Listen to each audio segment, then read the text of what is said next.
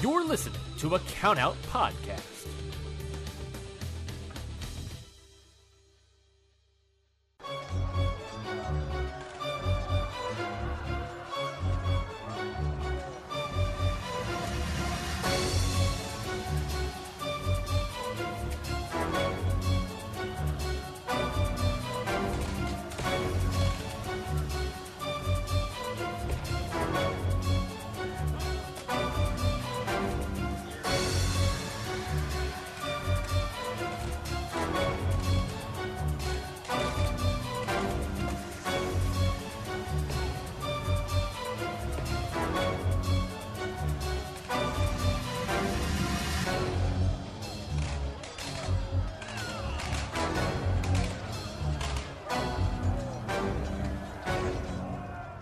What is going on, everybody? Welcome back to another episode of Independent Waters. I am your host, Mikey Manfredi, and joining me, as always, the collection of amazing wrestling matches, Zach Batista. Zach, how are you doing, my man? I am doing fantastic. I am exhausted from all the wrestling we've watched this weekend, but man, I love this season. Speaking of all the wrestling we watched this weekend, we have a gigantic episode for you today. We are back at it again with the collective special. We had one of these before when it was back in Indy, and it came back into Tampa, and we are so excited to cover. We have, 6 shows to get through today? Yes. We got Bloodsport. We got For the Culture. We got Alley Cat's Real Hot Girl shit. We got Spring Break. We got Big Gay Brunch. And finally, we got Planet Death coming at you in this review. And not only is it going to be me and Zach this week, but we have a myriad of special guests coming in to review different shows with us, starting off with one in Ryan Knightsey from Hit the Books. Ryan, how are you doing, my man? I'm good. Like he said, exhausted, but I'm happy we're all into it. Yes, I am the lead man of the myriad of Countout Network guests. I've returned to talk about. You said we were talking about VXS Lucid Dreams, right? Or were we talking about crab wrestling? Yeah, we're talking. Totally. Yeah, okay. So we're talking about We're talking about crab wrestling, right? Where Laredo Kid, new tag team champion. Real promotion in Maryland. Oh my god! Of course it is. Of course, Maryland has crab wrestling. Of course they do. Love their crabs and their flag. Yeah, that's our culture. That's our culture. Crabs and the flag. Mm-hmm. All right, but for real, Ryan is here to help us review Josh Barnett's Bloodsport 6, which is the first show of the collective weekend that we all collectively watched. Hey, wordplay. Yeah, so we're gonna go right into Josh Barnett's Bloodsport 6. Let's start us. Why don't we just get right into it, boys? Let's do it.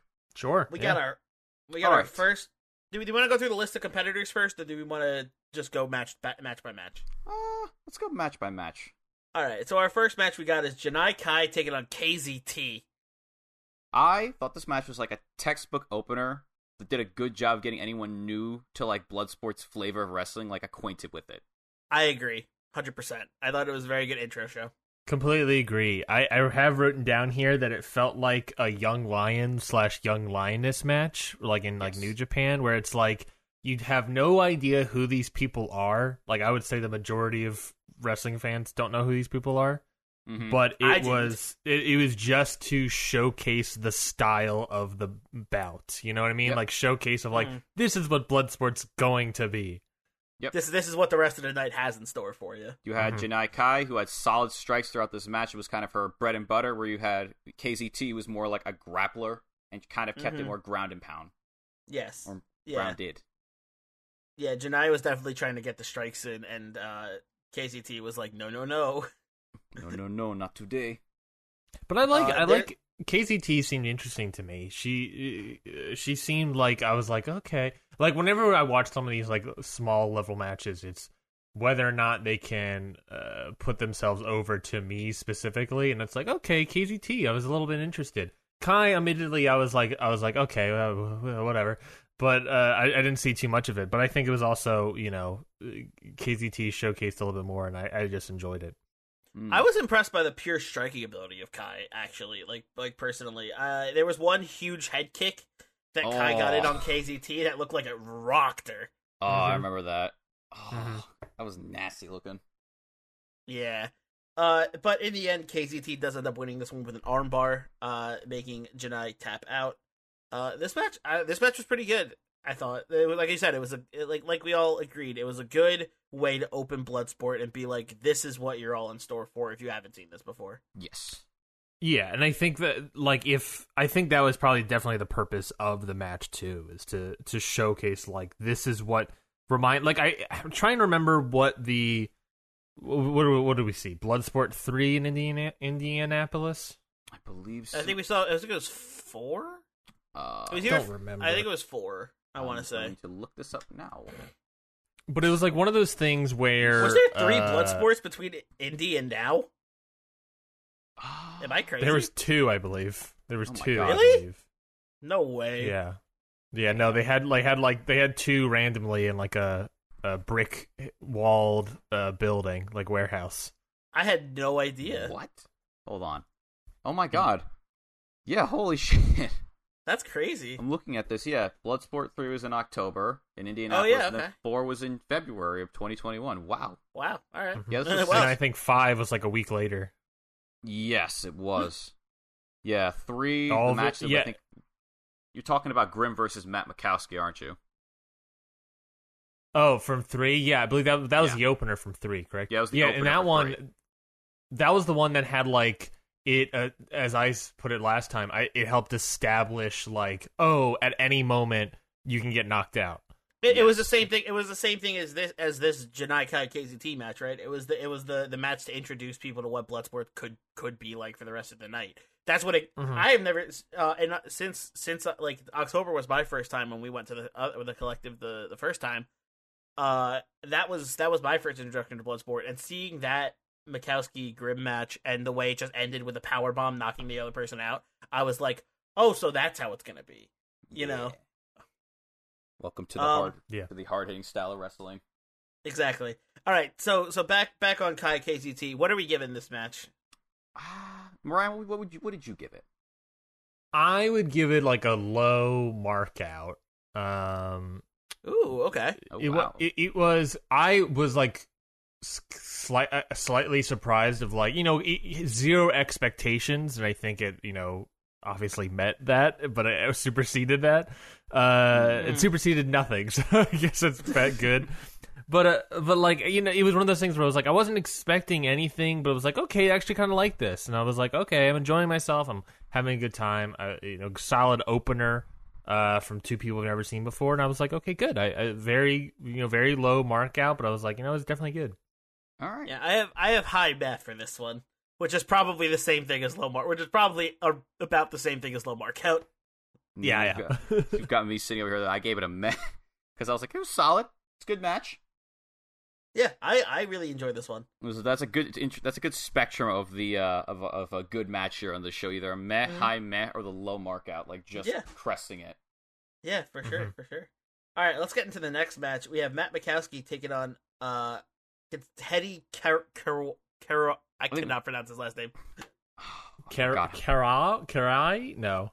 It's some sort of French nonsense. It's like Karawee or something like that, or Karawai. Man, aren't we just doing the best at these names? Just butchering this. Yeah. I'm so sorry.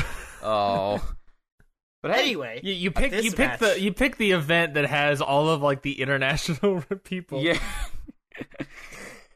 Oh man. Hope we don't butcher anyone's name as bad as that. Yeah. I actually really like this match. Me too. This one was solid. I really liked the this was another one where it was like definitely just like strikes versus grappling, Mm-hmm. Hetty was trying to take Mikowski to the ground. Mikowski was like, nah, I want to knock you the fuck out. Well, I would even say that was like even more the second part of the match. Like the beginning of it was Matt Mikowski trying to grapple with his opponent, realizing I can't I can't out grapple this guy. I can't out grapple. He's so good. And then he quickly transitions into just like strikes, kicks, power moves.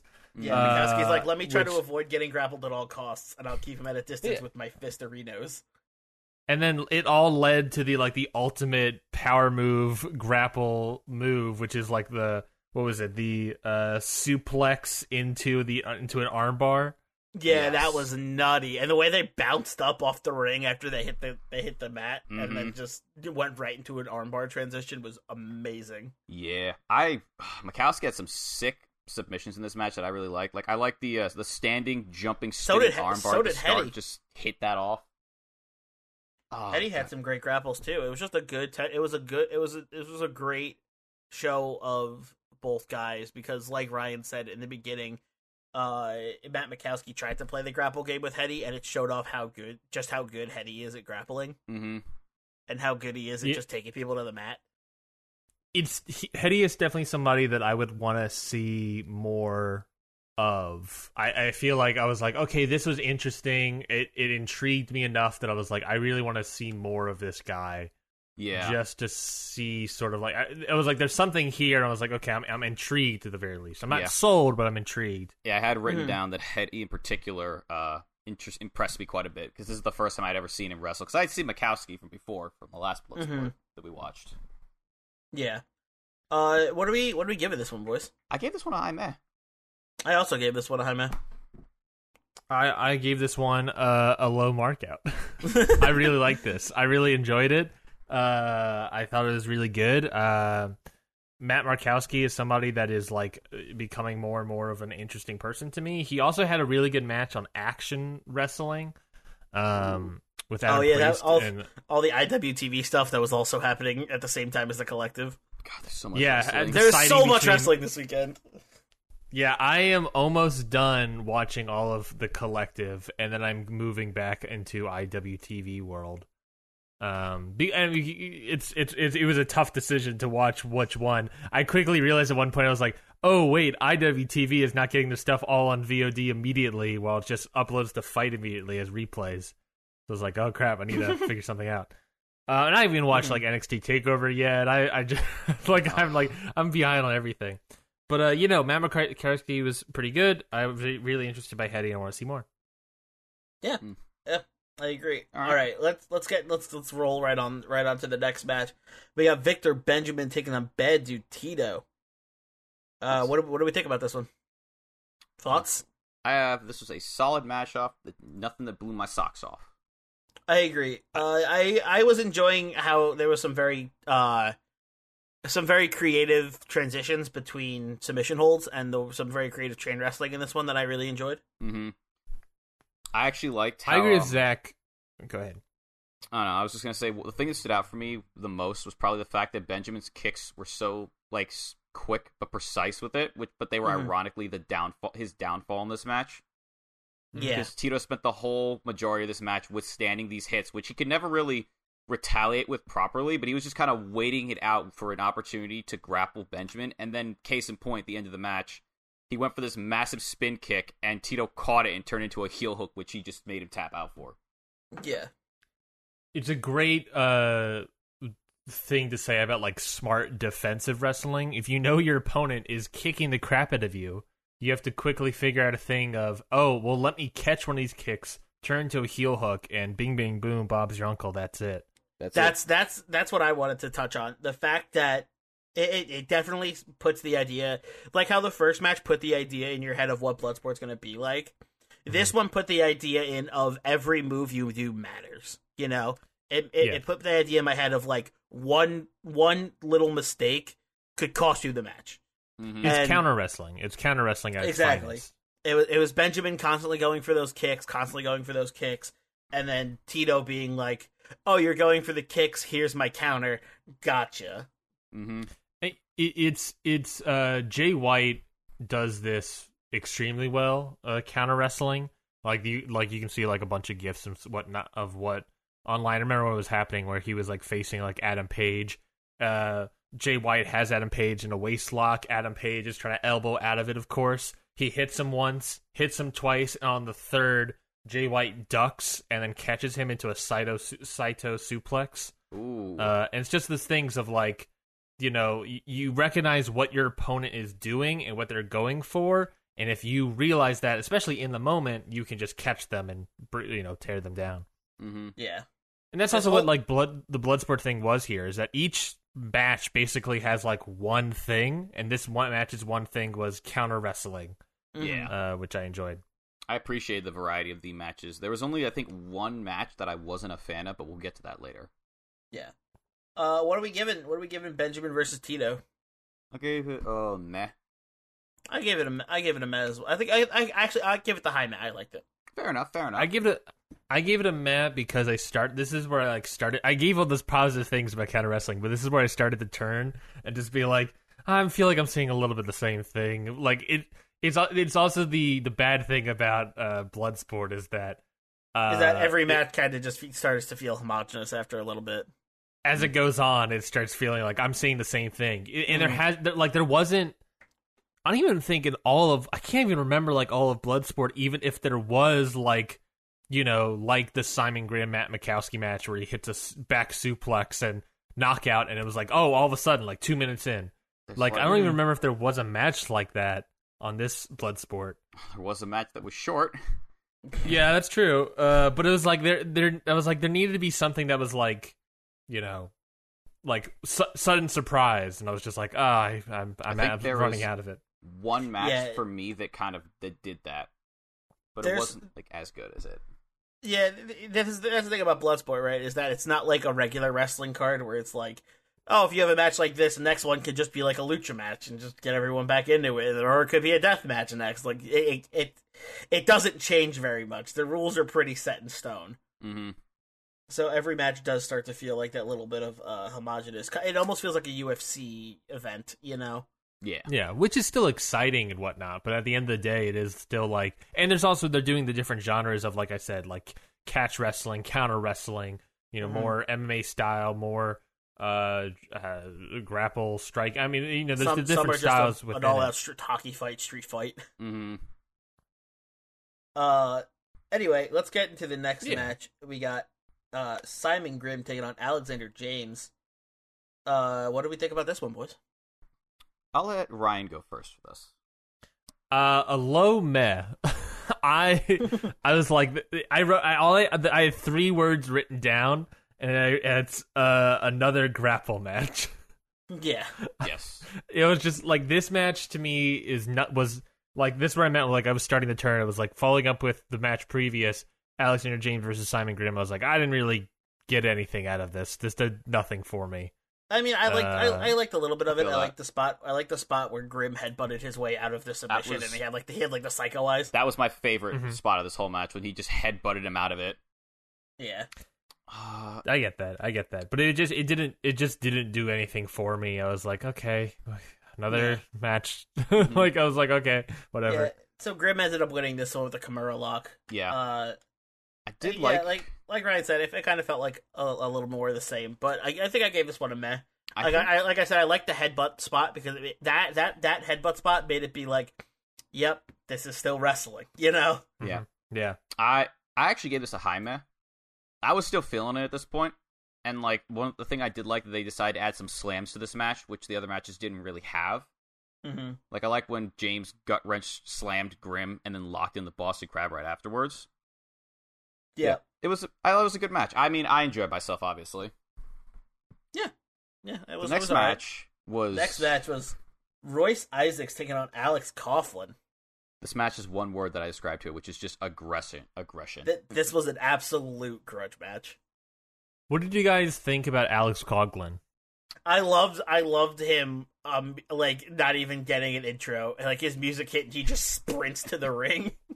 Every young lion does that. Every young lion in New Japan is told to do that, and that's what they do. They all sprint to the ring. Really? It's terrifying. Yeah, it's terrifying, just like, honestly. I had this moment, just absolutely booking it. Where I was just like, I've seen this man before. I'm like, where have I seen this man? And then I realized that this fucking guy is on, because they said he was from LA Dojo. I'm like, oh, this guy's on New Japan. He's on the USA part of New Japan. Because I've been getting into New Japan a lot recently, so I saw this guy and I was like, "Oh, this guy's gonna beat the shit out of this dude." Yeah, trained by Katsuya Shibata, so you already know it's gonna be a goddamn physical match. Yeah, all of those LA Dojo young lions trained by Shibata all have like the Shibata like aggression and just sheer determination to beat the crap out of you. Yeah. Like the beginning of this match, they were literally just trying to beat it's basically like the two of them were trying to just finish each other off as quickly as possible with just these aggressive ass strikes, and they were just swinging for the fences basically. Yeah, this was a swinging for the knockout kind of match. Yeah, it was also one of those matches, as we get to later, and we've talked about it previously, it's also one of those matches that helps certify a finisher. You know, it helps get over that finisher, you know, that single leg Boston Crab. Yeah. As Coughlin did. I mean, every young lion's finisher is a Boston Crab. Coughlin here did just a single leg to get the win here. But it's that idea of like, you know, putting over the move, showcasing why this move is dangerous and why we use this move. You know, that's sort of, I've always sort of enjoyed that. Yeah. That's a good point. Oh, I've never actually thought of it like that, but granted, I haven't seen a young lion use the Boston Crab because the highlight videos I watch never show their damn finishers. Yeah, I don't have much to say about this one. It's like this. I'm leaving this Bloodsport review more to you two, because this is more your shit completely than my shit. This is not my style of wrestling at all. Like don't get me wrong, it was a solid show, solid matches, but I much prefer the showmanship and the flashiness and the spots of wrestling. You know. It's like in you're all D&D people, right? Yeah. Someone said this to me years ago, but it's sort of like the difference between being a role player ROLL and a role player ROLE. Yeah, that's like a good way of putting it, it's all the same thing, but at the end of the day, you know, some people might prefer the sports part of it, some people might prefer the more entertainment part of it. Some people might prefer sports entertainment, which I guess is just WWE. But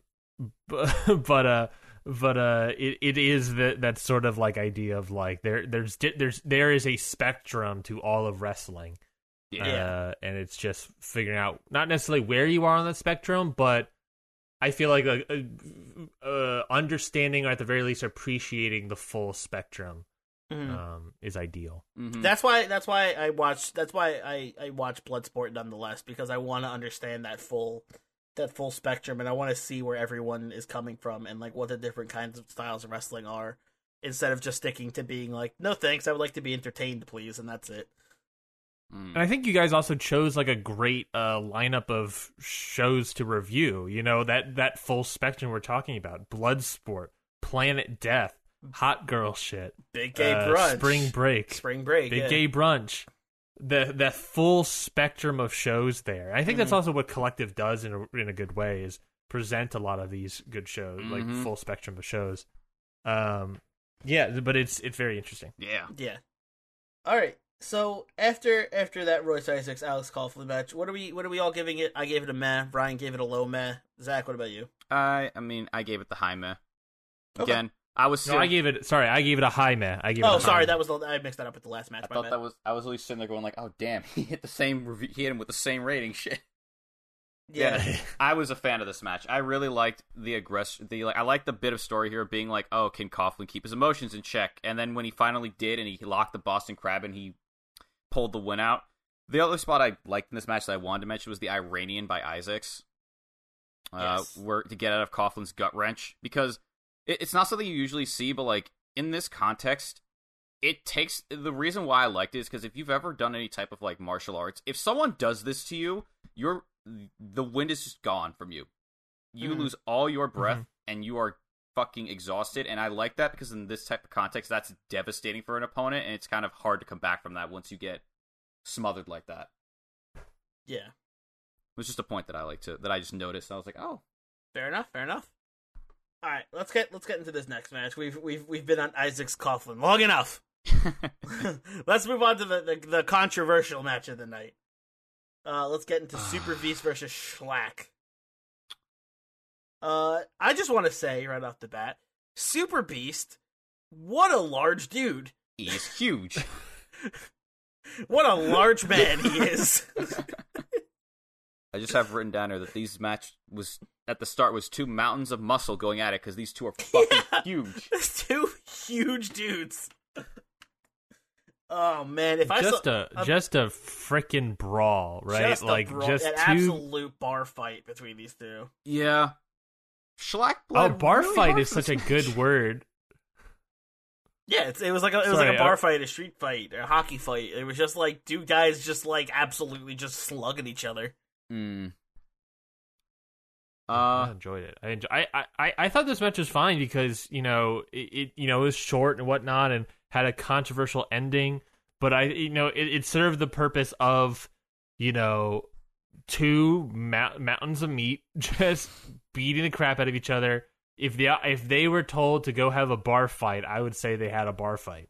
I know a lot of people don't like the way this match ended, but personally, this match in general kind of woke me up a little bit because, like we were talking about, it started getting kind of homogenous, where it was like grapple fast, and then all of a sudden it was like Schlack Super Beast, and you just beat the absolute crap out of each other, and I was like, yeah, let's go. Makes sense. That's. I was like a high school kid being like, fight. I won't lie, this didn't do it for me. I was really already enjoying my stuff, and then this happened, and I was like, that was short. I did not love the finish. I do respect Schlack for bleeding so hard for the less than 2 minutes. I believe he was in the less than 3 minutes. He was it's Schlack. What do you expect? Gushing blood. I was like, in hindsight, it makes sense if you're only going to be in the ring for a couple minutes. But I was like, I was kind of split off. Like, I appreciate that you had to try to put some variety here, but it just didn't really work for me here. I was into it. I was glad that you liked it. I was fully into this one because, like I said, you both had more enjoyment than me. It broke that that stalemate I was going when I was starting to get into, where it's like, all right, another grapple fest, all right, another submission. Oh look, there's another submission. Oh look, they tapped out again. Oh look, another submission.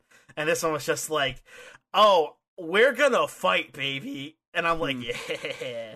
And Schlack ended up losing because he bit the ankle of Super Beast. God, which is not allowed. No, it's not. He bit. I think they're saying that he bit through his boot after the ref told him not to do that. It's Schlack. I want to just talk about the tableau of referees at the end there, like like a Last Supper-esque tableau where it's just like Schlack and Super Beast are there, and then all the referees are surrounding, like kneeling up to him, like, "What are you doing?" And then they're like, "What are you doing?" Why are you doing this? They're all like cheating towards the audience, like, "Why? Why are you doing this?" But the refs are like, "Quick, play toward the hard cam." Someone went to the performance center. I don't know. I like this one. I just, like I said, it broke the homogeneity of this whole thing for me. And I really liked how I was. This one woke me up. It was like, yeah, blood sport, woo. I'm gonna give this one a high bet. I was into it. What are you gonna give it, Ryan? I'm gonna give it like a low meh. I mean, it's not like an aggressively mean low meh. It's just like, it wasn't awful. It wasn't great in my opinion because it was just like it's 2 minutes or whatever, less than 2 minutes. But it was like yeah, this is fine. I thought it was good. On reflection, I definitely did not. I definitely graded this very harshly when I watched this match. I have miss out. Get out of here. On there it did. But you know what? I will give it the low meh because your points of view have given me a thing of like, you know what? Yeah, it was harmless. It did its thing. It broke up the homogeneity of it. I may not have been into it, but you know what? For the 2 minutes, it's not like it overstayed its welcome, thank God. If it overstayed its welcome, we'd be having a different conversation. If this match was 5-10 minutes, I would be like, no. If it was like 5-10 minutes and then ended the way it did, yeah, it would be like, oh. Yeah. But the fact that it was quick and ended quick, and it was like, again, I feel like that was like the wake up match, like just to get the crowd, be like, hey crowd, come on, like get back into it. Yeah. It was like it was like you snapping at a dog for attention, like, hey. Makes sense. All right. Yeah. So after that, we got Masha Slamovich. What awesome name, by the way. Yes. Taking on Allison Kay. AK. I love Allison Kay in Bloodsport. Period. Oh, she's This is the kind of wrestling she needs to be doing all the time. She is so good at this. I'm on a side note without wrestling. I love her that she has Gangster's Paradise as her theme. I will never not vibe to that theme. Yeah, it's always a bop. Masha put in her shit in this match too. I thought this match was just awesome. Great transitions, like great groundwork, great transitions, great chain wrestling, awesome strikes from both of them. Ryan, what do you think? You've been quiet since we started this one. I'll be the opposite take of this match. I didn't really like this at all. I had a feeling with the way you were like. The moment you said you loved Allison Kay, and then there was nothing from her, I was like, oh, he did not. I did not like this. I just felt like it was, a lot of that classic like grapple fuck into the finish. I have written down here, first match I saw and was let down. I just did not like this match. I don't know. Whatsoever. I liked it. I liked the heavy strikes. I liked the fact that Masha tapped because Kay was just like beating her head in. Oh yeah. One thing I did like this match was my favorite part of it. It was when Slamovich went for the spin kick and Kay ducked it and hit the backdrop, only for Masha to then just kick Kay in the face, spin kick her again, and then gut wrench her. Yeah, that hook kick like rocked her. This match also, I think, kind of had this little mini story in there going like the Kay felt like the more experienced competitor. Like Masha looked more tired. And like interesting. Like the way it looked, like the way from appearance wise, Masha looked a lot less like composed for herself. Like by the end of the match, Masha's face was red, her hair was messed up, and Kay looked like fine. She was like, "Yep, this is my everyday shit, man." Yeah, I don't know. I was into this one. I give this one a high meh for me. This one got a meh from me. Thought it was fine. It was a nice back and forth affair between these two.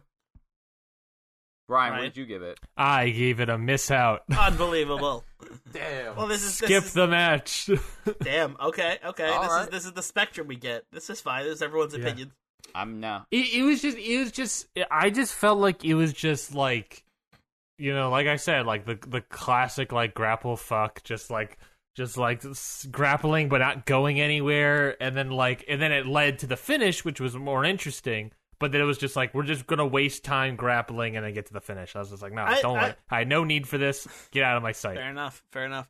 I was a fan of the finish. Like I said, it was I like when people tap. I like when people tap.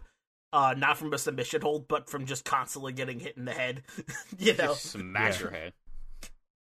Yeah, just from getting like hammer fisted over and over, and it's like, all right, I'm done. Please stop. Please stop punching me. I'm actually excited to hear how Ryan feels about the next match. Speaking of the next match, we got Yoya taking on Lio Rush. This is definitely the featherweight division. Oh yeah, this is the fastest paced match of the night by far. This is the tiny dudes in Bloodsport. We've seen mountains of meat and big boys, and now it's just like two skinny dudes being like, "Let's go." They did about everything they could within the realm of Bloodsport. It's a little bit personal between these two, huh? Like these two, there's a little bit of a personal grudge here between these two. I love the start of the match where that showed where Leo put Yoya on his ass and was just talking shit in his face and putting his finger in his face, and the whole time I was sitting there going, why isn't he not beat his ass? And then he grabbed his arm and put him in an arm bar immediately afterwards. And I was like, yes. I thought Yoya also did a really good job of like playing a defensive game in this one. Like there was a lot of Lio Rush trying to get in submission holds and Yoya blocking him, or like Leo trying to get in slams and Yoya blocking him. Yeah. Ryan, again, you've been quiet. That scares me. No. I really like this match. I really enjoyed myself watching this match. To me, this match felt more just about like putting over Lio Rush as like also a wrestler, than like the high flyer that he's known as. To me, that's what this match's purpose was, is to put over Lio Rush as that kind of guy. I think this was his Bloodsport debut. and I think it was a solid debut. I loved his attire coming out in the singlet and the shooter boots. Love that shit too. I love it. It was so good. When he came out, I was like, oh boy, this man's wearing He's gonna a singlet. wrestle. It's like, let's do it, baby. I'm in for it. I love, and I really enjoyed it. I really liked it. I loved when he fucking just yanked when he fucking yanked Yoya off the ring post, hit the spin kick, and then just a la Kurt Angle took the straps off his singlet and just suplexed the shit out of him. I was like, yes. There was one really crazy knee strike from Yoya that got me, that like popped me off. It was like Yoya was just like, I don't know what led up to it, but I remember it just being like it just happening in the absolute blink of an eye. Yoya just rocking Leo with a knee. I also really like the finish of this match, by the way. Mm-hmm. The spinning slam by Rush into the Anaconda Vice Lock. Yes. Yeah. I really like this match. Yeah, this one was good. It was what I really liked about it is that it was I wasn't expecting this from Leo Rush. Mm-hmm. You know what I mean? Like it was like I was like, oh, okay, I want to see more of this. Rush just being like, look what I can do and you cannot. And also, it's just like, man, Leo Rush is really good at wrestling. Leo Rush is just good, man. Leo Rush is just good. He's good at so many different styles, and it's like, man, WWE. How did you mess this up so badly? Come on, guys. He's really good. He's really Ridiculous good. How good he is. Yeah, it's unbelievable. All right, so what are we giving this one? I'm taking it a mark out. I'm giving it the high met here. Mark out as well. All right, nice. Fucking out well as well. deserved. Yeah. But I don't think we mentioned it, but Leo Rush ends up winning this match with an armbar. Like he gives him like a body press into. Was it? I don't that was know. the Anaconda Vice Lock because I remember. I could tell during this match I was fading because I was tired because my my notes my writing is like. It's like going away into like just scribbles, and I can't even read what I wrote. You're dying as the match is happening. Yeah, literally, it was like a. Oh man. Well, I ended up waking myself up after that though because we got next match. We got KTB taking on Davey Boy Smith Jr. This is a hoss fight if I've ever seen one. Say you want to talk hoss fights? This is a hoss fight. This was great. This is great. There's a solid, simple match where it's the same thing that we see Davey Boy Smith do every single time. We're just putting over that power bomb, and I think KTB did a really great job of selling that power bomb. Yes. Mm-hmm. Yeah. This match was Davey Boy Smith dominating through and through. Yeah. Yeah. I actually like that. It kind of makes sense in the story of that. This is KTB's I think was this his debut in Bloodsport? Am I not incorrect saying that? What was it? That this was KTB's debut in Bloodsport. I don't know. I know that he wasn't. I know he wasn't experienced as Davey Boy Smith, which made sense because basically Davey just kind of out wrestled him a lot of this at the beginning of this match, and then when that didn't work, KTB was like, "All right, I'm gonna do the thing I'm good at, which is being a fucking brick shithouse. I'm gonna fucking beat the shit out of you and slam your ass." Yeah. And then Davey Boy was like, no, my son. Let me show you how to slam people around this ring. You want to know how to slam people? This is how you slam people. Hits a power bomb and knocks them the fuck out. It was a good way to also reestablish Davey Boy Smith, because I at least know this. Coming out of Bloodsport 5, where he lost to Jon Moxley, this is like that quick, this is like what you do when you're building up someone to take on a top champion and they lose. You have them win the first match afterwards to reestablish oh wait, he's still a monster badass. We don't forget that part. Yeah, he can still destroy people. And also, I questioned this when I wrote it down. Where and what is Davey Boy Smith Jr. doing? Where is he going? Is he doing anything? He left New Japan. He left MLW. He wants to wrestle on Bloodsport, and that's. I don't know. Actually, I was gonna say MLW, but then you said he left, and I was like, oh, well, then I have absolutely no idea anymore. Yeah, he doesn't work for these companies, and I was like, all he really is doing is these couple of matches every year. So I'm just sort of what is Davey Boy Smith doing? Is he trying to get back in WWE? Is he trying AEW? I don't know. The last No, thing because if he he gets did back in was WWE, he can't do Bloodsport anymore. the last thing he did was the Hall of Fame, if I recall. It was the Hall of Fame last night. Well, yes, for his father. Yes, I think that. Oh, right, I forgot he was there. Yeah, I was at least sitting there and I was like, yeah, did he do anything else? No. No, So. No, they didn't bring in Davey Boy Smith Davey Jr. Boy- They just dug up Davey Boy and just was like, "Here you go." Davey Boy Smith Jr. was like, hold on, let me knock this guy out real quick, then go and duck my father into the WWE Hall of Fame. Mm-hmm. What are we feeling for the rating here, fellas? I give this one a high man. I also gave this one a high man. I gave this one a meh. It wasn't necessarily high meh because if this match was like a little bit longer, maybe I would have given a high meh. Or if KTB did a little bit more. You know, I want to see Iron Beast KTB, not just normal KTB. I mean, we got to see Iron Beast KTB during Spring Break, which was fucking awesome. Mm-hmm. Yes, it was. We'll be getting to that later. Yeah. Next up, we got Rocky Romero taking on Chavo Guerrero Jr. I do not have a lot written about this match, so I'll let you guys take this away. Me neither, really. I have the fact I like it was solid chain wrestling in the beginning where they basically haven't broken like they held each other's wrists and like kept control of each other like for a good while at the beginning of this one. Yeah, I was hoping for more out of this just because of who was in it. We do have to remember that it's not Rocky, but Chavo Guerrero is 50 years old, so yes, maybe that was part of it. Yeah. But I was, with Romero's background and everything, I was just hoping to see more out of Romero here. I like that Chavo Guerrero in a Bloodsport match teased the Three Amigos, which I think is hilarious. Yeah. And it was just also one of those matches to showcase how a move can just be everything. Right? Romero was always ahead, then one brainbuster, and that's it. That's my interpretation of the matches. Romero's on top of Guerrero. Guerrero hits one brainbuster. Bing, bam, boom, we're done. Ref's like, that's it. You're out. That's basically how I wrote it. Yeah, is that he hit He hit technically the Three Amigos, but like in little bursts. But like it literally just once he hit one move, it was over for Romero because Romero didn't realize how much it fucked him up until the brainbuster him, and it was like, yep, and you're done. You've lost now. Mm-hmm, mm-hmm. And I think that it's again. I think this match would have been actually better if it was earlier in the night.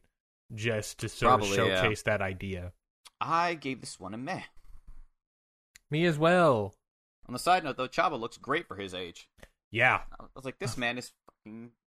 How old is Chavo again? 50 years old. I was like, this man's 50 and he looks great.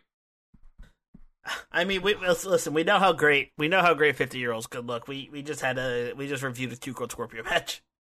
Yes, we did. All right. Next up, we got Shane Mercer, the other member of Iron Beast, taking on Chris Dickinson. What did we think about this one?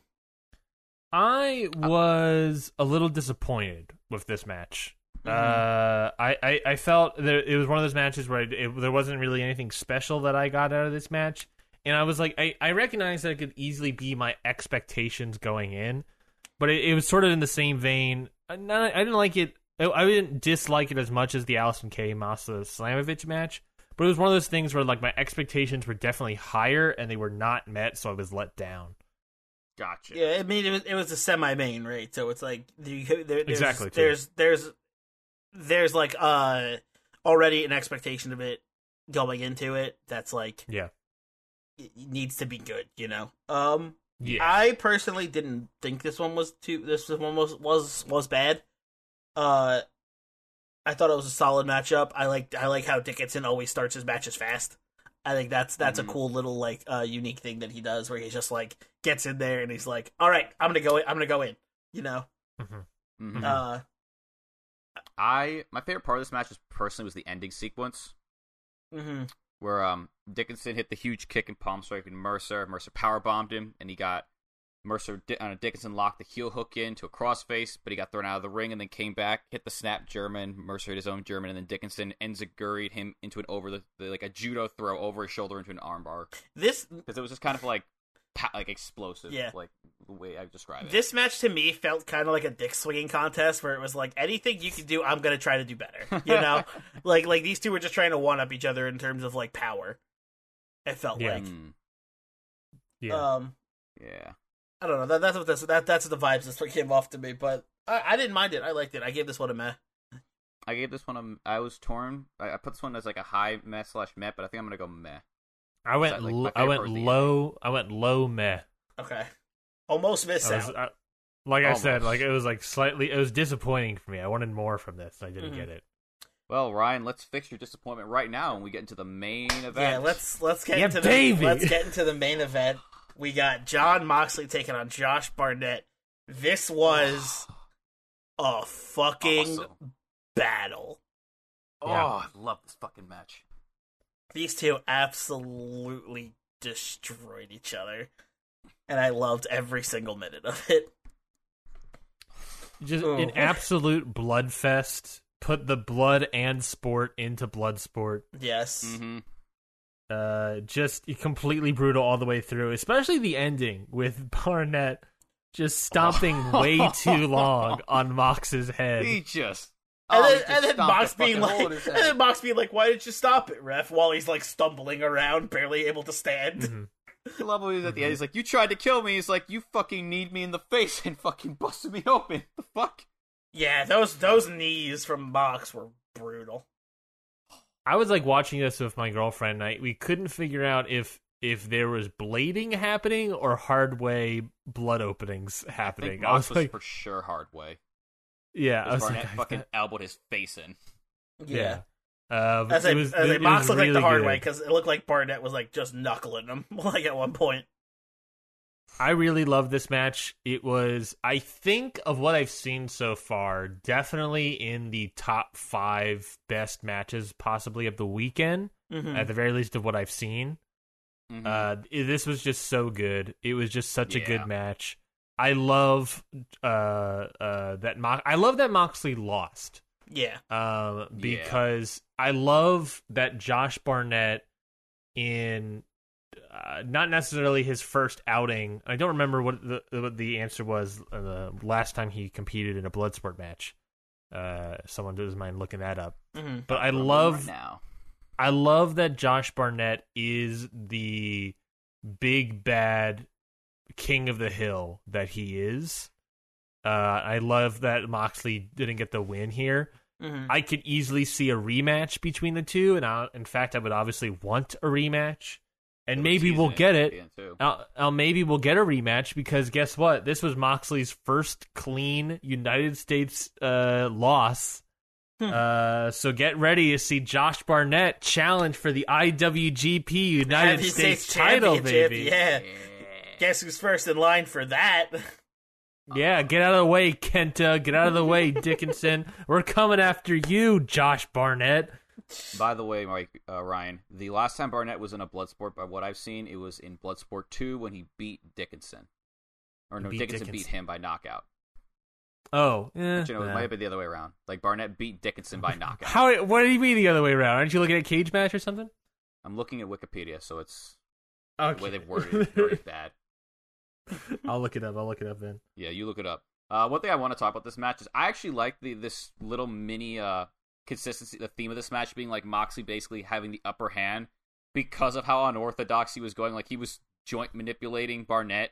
He would just beat him up to get out of holes as opposed to like doing the the smarter thing of actually just countering the hold. And I like how like once Barnett actually started to use similar things, such as just beating the shit out of Moxley when he started getting into a hold, like Moxley just kind of lost his upper hand on him. Yeah.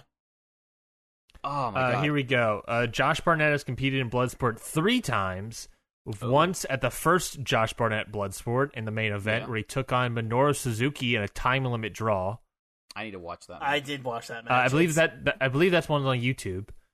Bloodsport 2, he defeated Chris Dickinson by referee decision. And then same thing here against Jon Moxley. So I love that at his own show, nonetheless.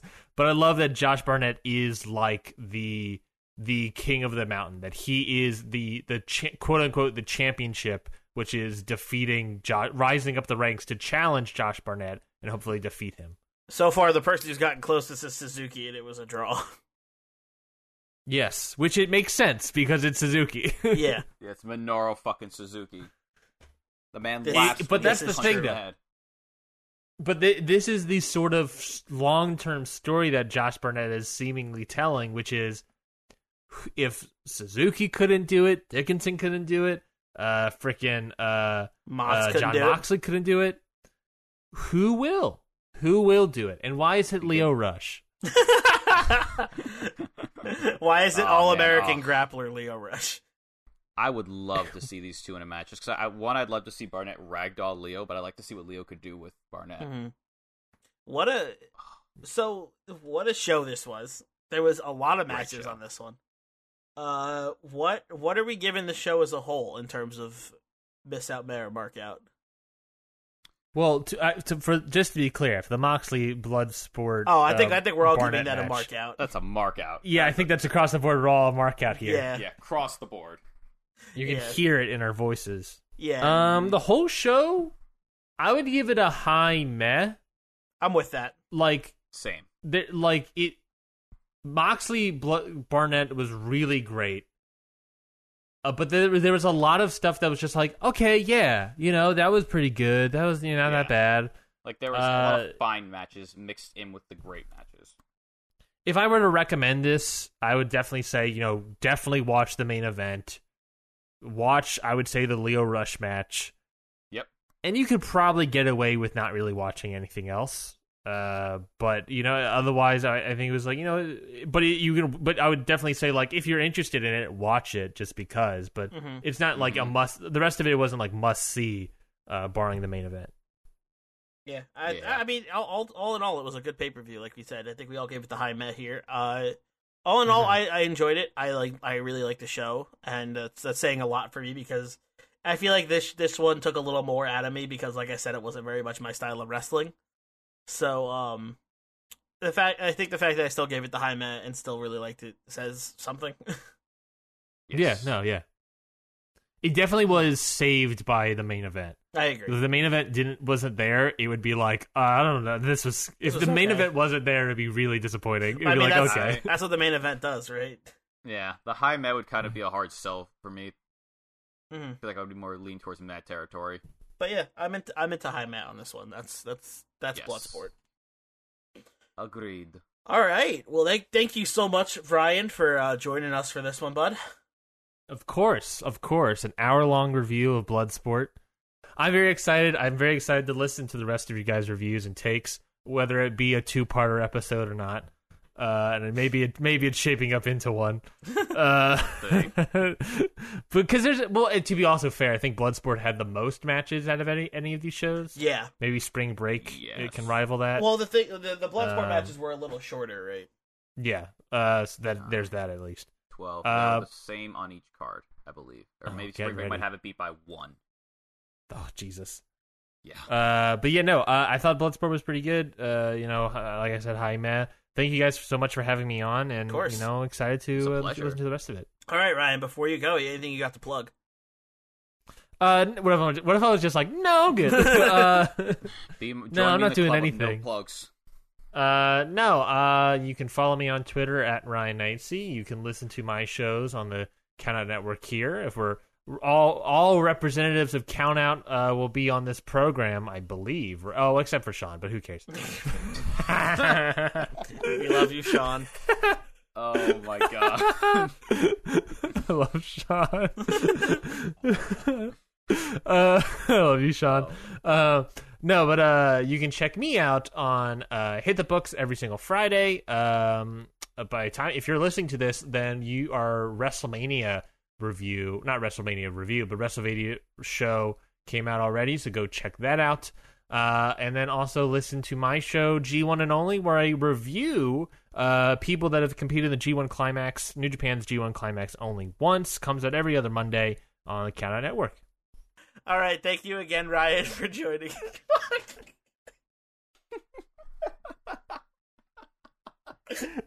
Thank you, everybody, for listening to this one. We'll be heading to For the Culture next. Get strapped in, folks. Great show. See you next time on...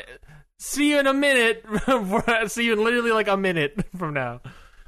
All right, we just want to give a quick shout out to Ryan Knightsey again for joining us for that Bloodsport review. We had an awesome time. What an awesome show that was, right? Oh, so fucking good. Crazy. Bloodsport is such like a weird, different world of wrestling. It really is, and I love I just love watching it so much. Every year, it's just like a nice like you say, it's like a unique flavor of wrestling that you get to see.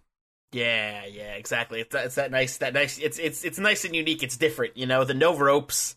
How they like introduce all the fighters and have them line up in the beginning. It just feels special. It does. I can never get enough of it. Speaking of special shows, we have a pretty special one right now to review, and we're taking a look at For the Culture. Oh man, coming up right on the tail of Bloodsport. Right after. This was a late one. This was. I think I had to watch this one in parts because it was. I think I knocked out I was trying to watch it live as best as I could, but I think like halfway through the show, or like maybe like 3/4 of the way through the show, I was like dead. I didn't even get a chance to see this live. I literally waltzed in on Friday, watched Hot Girl Shit, watched For the Culture, and then I was midway through Bloodsport when I went to your house and we watched Spring Break. I was. Oh. We watched a lot of wrestling. This weekend, folks. Oh man, this weekend has been. I think collectively, I did the math. I and you have watched over a day's worth. Collectively, of wrestling. Good one. Oh, I love how I just randomly pun sometimes by accident without even trying. Yeah, a little bit over a day's worth of wrestling this whole weekend. Yeah, it was a wild weekend. So why don't we get right into it? Mm-hmm. All right. So our first match, we got the 6-man scramble. Yes. That would with be AC Mack, Alpha Zoe, D-Rogue, Mysterious Q, Robert Martyr, and Troy Hollywood. Yes. I thought this match did a great job of showcasing each competitor. I agree. This was they all got their shit in, as one would say, right? As in the wrestling world. Exactly. Like I love the sequences by Q in the beginning of this match, like the Hurricane Rana, which set into the Sling Blade DDT combo on both opponents, or the DDT face buster that he did off of Martyr off the shoulders of Rogue, which I thought was sick. Yes, that was very cool. I always love I really quick just want to go a little bit out of the match. I always love when AC Mack gives himself his intro. Oh, it's so. I literally by the end of this whole event, I was saying his intro along with him because I love it so much. Coming in at a lean 217 pounds from the swamps of Atlanta, Georgia. So good. Oh, I love it. Yeah, this one was fun. Like you said, everyone got their shit in. It was super chill. Mm-hmm. It was a really good opener for the Culture. Yep, I really loved how like Martyr had this never say die attitude, where like he just kept going through like let's fucking go, gets destroyed, comes back, it's like let's fucking go, and just kept taking everyone on. I thought Sorry, go ahead. You go. No. I was gonna say this one just felt. It didn't feel like a scramble match. It just felt like a series of short one-on-one matches. Yes. Like, there were points of the match, like, there were some sections of the match where, like, Zoe had a bunch of really good strikes, which I was a very big fan of for this match. Mm-hmm. Mac did the perfect job here of just being, like, the chicken shit heel that runs out of the match, and then the moment someone's popping off, just runs in and ruins their fun. Yeah, exactly. That was really, really good. There was one awesome spot where Mysterious Q did, like, a DDT off of somebody's shoulders. Oh my god! To somebody else, which was sick. I forgot exactly who was in that spot. It was Martyr. It was off of Rogue's shoulders because I talked about it for a second there because like this, we're never going to be able to talk about everything in detail. Exactly, but there were some spots that stood out. That was great. I thought Hollywood looked like a damn star in this match, dude. Like his triple running knee into triple punt kicks was awesome. Like he just had this infectious energy that made me like just pumped to watch more wrestling. Yeah, me too. And Troy Hollywood ended up, speaking of looking like a star, he ended up winning this match. Yes, he did. With his big gut buster. Mm-hmm. I remember being like, oh, that's your fit. I was like, oh, okay, dope. Yeah, it was sick. So what do we, like I said, we can't really go into this match because we got a lot of reviewing left to do on this show. So let's get through this one quick. What are we giving this one? I give this match a high meh. I give it a meh. I liked it. Just a regular. Yep. I just liked how they showcase each guy really well. And, you know, like, I always like events like these because they show me new wrestlers that I've never seen or heard of before that I will most certainly be watching in the future. Mm-hmm. This is a good example of that. Like, I didn't know Hollywood. I didn't know who Martyr was. I didn't know who Zoe was or Rogue was. And after this, I'm like, I need to watch some more matches. Mm-hmm. Some good shit. Yeah, for sure. After that, we have the Impact Knockouts Tag Team title match. We got Willow Nightingale and Brooke Valentine, Thick and Juicy 2.0, taking on Kiera Hogan and Tasha Steelz, Fire and Flavor, obviously from Impact, coming in as the Impact Tag Team Champions. Mm-hmm. I believe and they ended up putting their titles on the line as a surprise. This was impromptu, right? Yeah, this match was scheduled, but it wasn't for the titles. Mm-hmm. And then Fire and Flavor were like, you know what? We're doing it. Titles on the line. Let's go. Easy. Yeah. So yeah, we got an impromptu title match, which was cool. I thought the first half of this match was good. It showcased the tandem offense of Fire and Flavor, who were the established tag team and champs going into this one. Mm-hmm. They were just kind of beating down. I believe it was Valentine who basically got all the heat on her. Yeah. I thought for me personally, I think the match popped off after Valentine speared Steelz when she had Nightingale on her shoulders, which led into some awesome kicks by Hogan to knock Valentine out, and then a Death Valley driver by Nightingale on Hogan, and then a slick as hell cutter by Steelz on Nightingale. As you can see, like I said, it popped off. One of my favorite spots is when Valentine had Kiera Hogan for it was like a fall away slam. Mm-hmm. And she did the fall away slam, landed on her back and threw Kiera, but then Tasha Steelz caught Kiera Hogan and slammed Kiera onto Brooke Valentine. Yeah, I remember that. It was a good one. That was super sick. These two had good these two had really good chemistry together. I mean, they're the tag champs. I mean, they're the Impact tag champs, of course they do. I'm going to this quick. I actually really liked the finish. I believe it was Hogan super kick Nightingale. She went for the gut wrench. Steelz then hit a crucifix bomb, and then Hogan hit a swinging fisherman neckbreaker. Exactly. Yep, that's what I have written down here. It was super super sick finisher. This match was pretty solid. Yeah. I have it billed as a meh. It's good. Nothing bad. I have it as a high meh. I thought it was solid. Fair enough. I liked it. It was a good match. Solid. Mm-hmm. It definitely pumped me up for the rest of the card after seeing some cool tag team action. You know. Yeah, makes sense. So let's move on to the next match. We got PB Smooth taking on John Davis. Yep. This one was cool. This was a big boy battle. Yes, this match was the young cocky rookie trying to prove himself to the experienced, hard hitting veteran. But they're both big boys too, so it was. They are both very large. Yes, I actually liked throughout this match. Just a quick note, how PB Smooth is tall, large, and John Davis is wide, large. The battle, the two two definitions of big boy. Oh yeah, still both muscular. Don't get me wrong. I'm not saying John Davis is fat wide. I'm saying he's large lads. He's just a lot of muscle mass. Yeah, and he definitely showed it in this match because his style was basically the epitome of simple but effective. He beat the shit out of Smooth here in this match. Mm-hmm. Like the commentary I think said it best. It was like a dad basically scolding his kid in the beginning of this match because as this match grew more went more and more onwards, Davis's respect kind of grew for Smooth more, and he started treating him less like a rookie, more like a threat. But at the beginning of this match, he was just sunning him. It was just sunning him. Just sunned. Yep.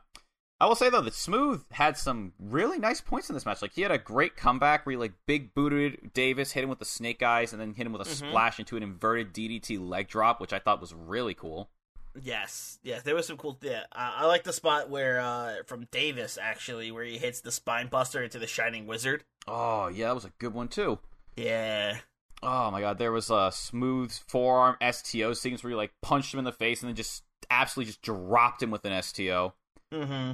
What else is there? There's that sick driver that Davis ends up winning the match with that I loved. Oh, the curb stomp into the pile driver bomb, which bounced Smooth off the mat. Yeah, he ends up winning with that, which was sick. That when that move hit, I popped a little. That was awesome. Yeah, I was like, oh, and I love how right before this you saw Smooth get mad, all right, motherfucker, all right, fine, I'll treat you as an actual threat. Get fucked, idiot. Bam. Oh. Yeah. I was a fan. Yeah, he hit him hard. Yeah, me too. It was a solid singles match between these two for sure. What would you give it? I think I gave it the high meh. I liked it a lot. I believe I gave it a meh. That was good. Okay. It was good. Fair enough. Solid between these two. But This is the thing about the rings I've written down here from before, is that the wrestling from this show and all the shows were all really good. This one in particular, I remember thinking to myself, everything was so good that it got to a point where like matches that would be rated as probably higher if it was by themselves kind of started to get like more like evened out because of how many good matches I saw on this card. Yeah. Like, I want to say that on a fact here. There was not a bad match on this card. Everyone, not at all. Everyone, not at all. Like, they were talking about how Gray handpicked this roster. Gray did a fan-fucking-tastic job. Everyone came here, put work in, and made they made their fucking statement in this card for me, at least. Yeah, this was like AJ Gray's baby. This card, so good. Mm-hmm. Speaking of all which, right. Let's go into a match that I was really hot on this match. Yeah, next up after John Davis, PB Smooth, we got a fatal 4-way match. I guess we can't say fatal 4-way because that's trademarked by WWE. We have a 4-way match. Yeah. Oh, is it really trademarked? I think so, because they never nobody else ever calls it a fatal 4-way. They just call it 4-way matches or like 4-way scrambles or something like that. Oh my god, and I'm not. It's like a shower thought now. I'm thinking here. I'm like, wait a second. Yeah, wait a second. But Continue it's a 4-way match between Calvin Tankman, Andy Brown, frontman Ja, and Myron Reed. This match fucking slapped. Or frontman Ja or Jossie, or as he's calling himself. This match was solid. It was like the scramble match, right? Like everyone got their shit in. Yeah, Ja it was like had a series of short one-on-one matches. You know? Ja had his super smart wily heel going in like whenever the best opportunity came for him. Mm-hmm. Let's see. There was a bunch of ones. One of my favorite things about this match was that everyone kind of acknowledged that Tankman was the threat that they all needed to deal with. I mean, for good reason, right? Like, oh yeah. We saw Tankman do some crazy things. There was one point where Myron Reed tried to like jump into him off the top rope, and he just caught him, hit him with a backbreaker, and then he stood him up and just hit him with a lariat and like absolutely knocked him out, destroyed him. Oh my god, I love the spot here. Just we're talking about Tankman, where I think it's Jossie and Brown are in the ring, and they're both about to fight, and then like just from the fucking bottom of the ring, you just see Calvin Tankman's massive body just stand up like the boss just woke up. And the two of them look, and they like have this look of like, oh shit. That gave me the same. That gave me the same energy as that one GIF we see of like, I think it's Keith Lee in NXT where he like rises up in the corner behind somebody, and I think it's Cole looks at him like, or Balor looks like, I forgot who it was, it's but Cole somebody. Or Balor, I know that much. Is it? I don't know. But it was very funny. It was hilarious because the two of them immediately beat his ass and knocked him back out of the ring, which they like ganged up on him immediately. Oh man, there were some other really good spots here. Oh my god, there's just one insane spot I want to talk about with the cutter that Myron Reed did from the apron to the floor, where he looked like he launched himself into space. Yeah, I have this written down as like, after that, I was like, then we have the two most dangerous looking spots of this match. That was the second one, because Myron was just like, and I'll just cutter you off the apron. But dude, did you see how high he got? It was ridiculous. He ran across the ring and just like vaulted over it. But like when he vaulted over, it looked like he had like moon shoes on, or like the zero gravity hidden somewhere in there because he got so much. Or like a zero gravity cheat code, because he looks like he could have jumped over like 3 rings. He could have jumped over a school bus. Mm-hmm. I think right before this too, Ja went for a suicide dive, and Brown grabbed him and threw him mid-flight into the apron, which I remember going, oh! I was like, oh no! Why would you do that to yourself? Yeah. Oh my god. This match was high impact. Oh yeah, like, and like, we haven't talked about it a bit, but like, Myron Reed, if you've ever seen Myron Reed wrestle, like, this match, he had so many spots here that were just on par with just how ridiculously impressive he is, and why he is indeed the Fireman. The Fireman. I love his outfit, by the way. His all-white outfit with, like, the flames on the side. Yes, especially the fact how fucking hot it was there, too. And I was like, that is a bold fashion choice, but I respect it. Mm-hmm. And then we got the finish of the match, where Tankman hit a spine buster, back elbow to the back of Brown, and then just destroyed him with the Tankman driver for the win. Right after this, I believe. Yes, that was the finish. Tankman ends up taking this one home.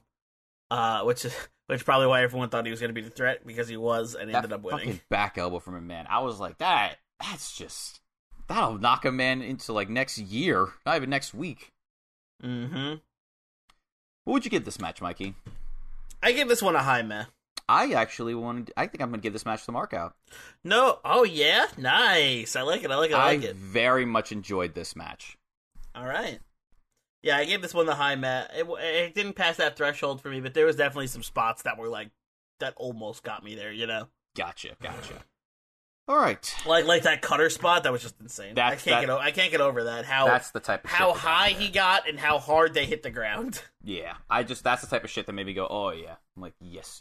And then you think about it, it's like there's not even mats there. They're just falling onto concrete. Yeah, there were so many spots here, which you'll probably hear if you watch the entire review of this whole event, where like I was just like, you jumped onto the concrete, you absolute mad lad. Yeah. It's hot concrete too. It isn't even like fucking matted or like cold. It's just hot ass concrete. All right. After that fatal 4-way, we got a singles match between Darius Lockhart and Brian Keith.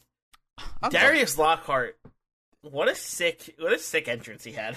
Oh, it was so. I loved both. His entrance was great, and I love his the revolutionary look that he's got going. I also loved how Brian Keith just walked in like a fucking bounty hunter, which is what he is, like the poncho and everything.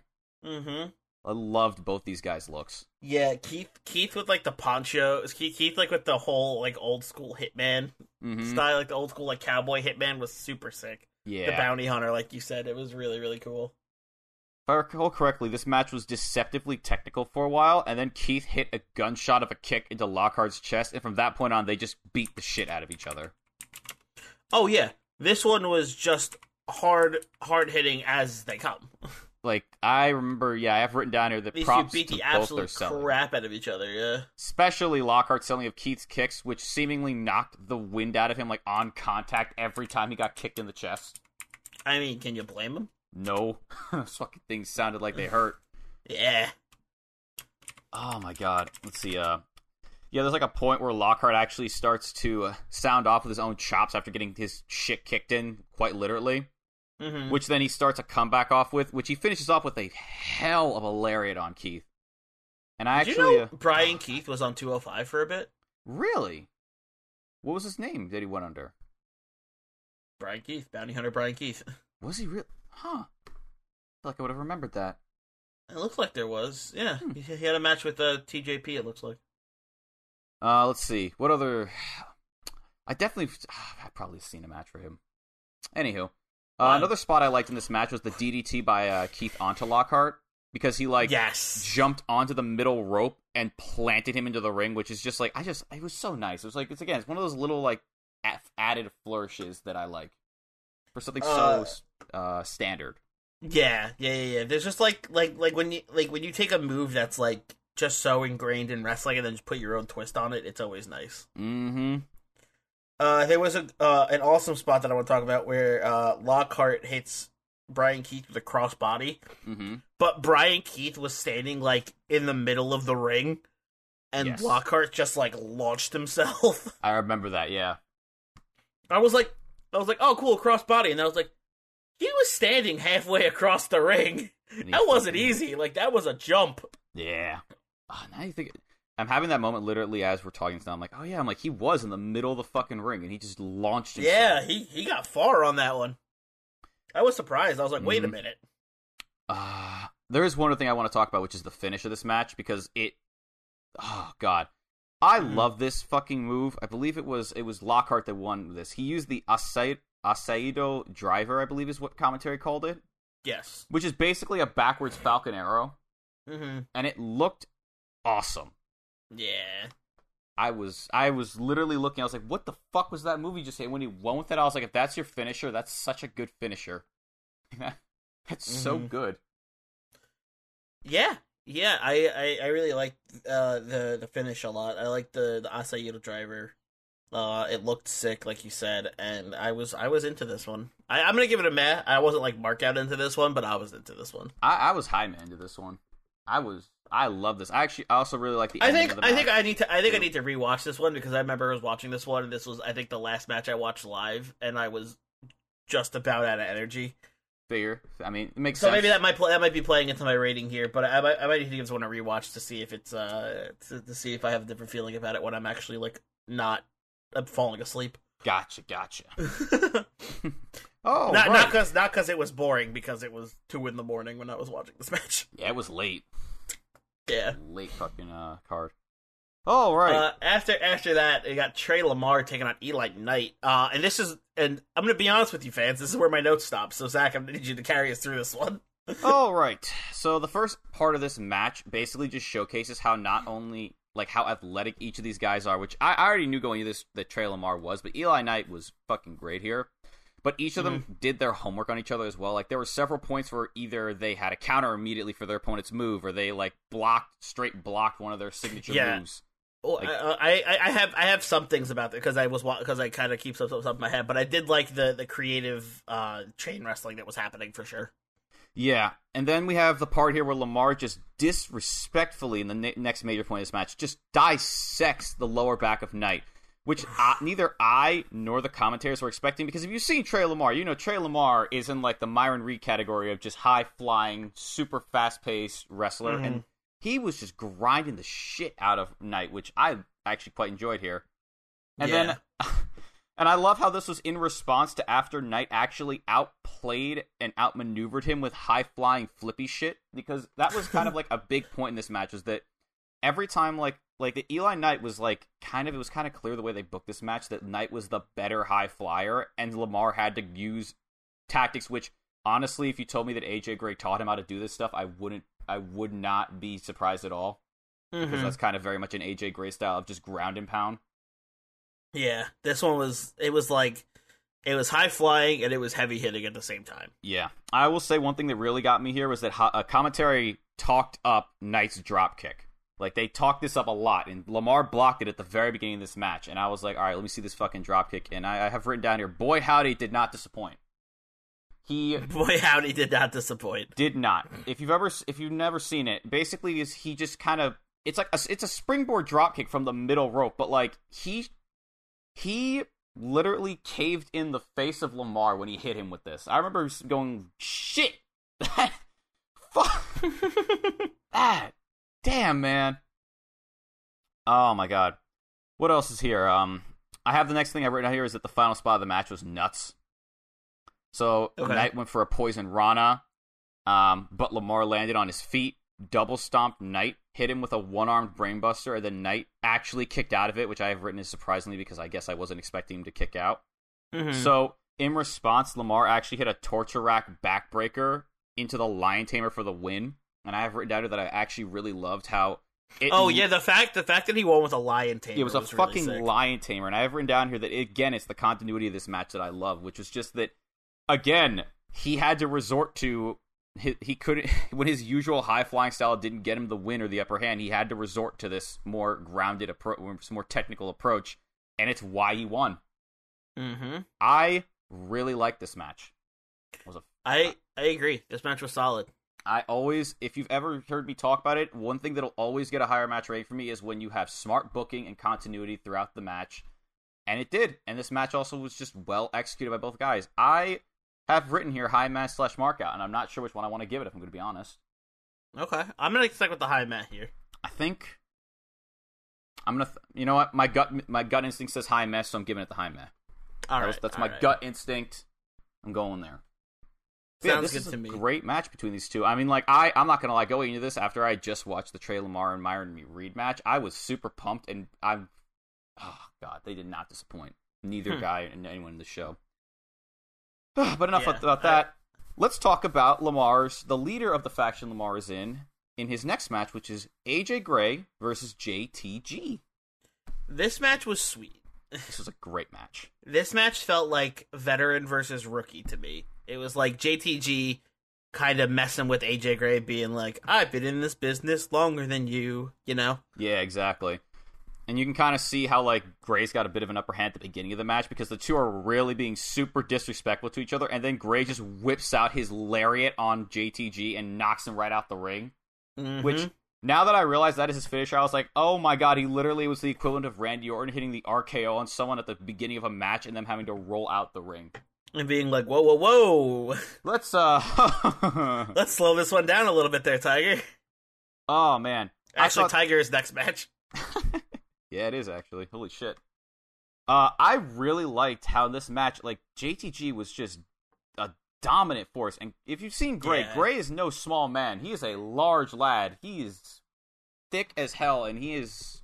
But yeah, JTG was really pushing his weight around here. Dominating him. Like, there was an awesome spot here where JTG was just stomping on the face of Gray and then just hoisted him up from the ground so that he could just spinebuster him back into it. Mm-hmm. I love that. I have written down the strikes in this match had the impact of a sack of bricks. It was like two kaijus going at each other basically this whole match.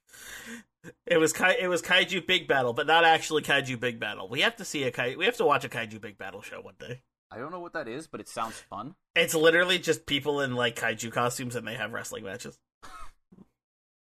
That sounds pretty fun, actually. I was very I'm stoked about it. I need to find a good Kaiju Big Battle match. All right, hit me with it, and we're glad to watch it with you. Okay. Let's see. The next thing I've written down is that I thought the finish was well done as well because Gray had to hit JTG with, I believe it was 3 lariats in a row to win this.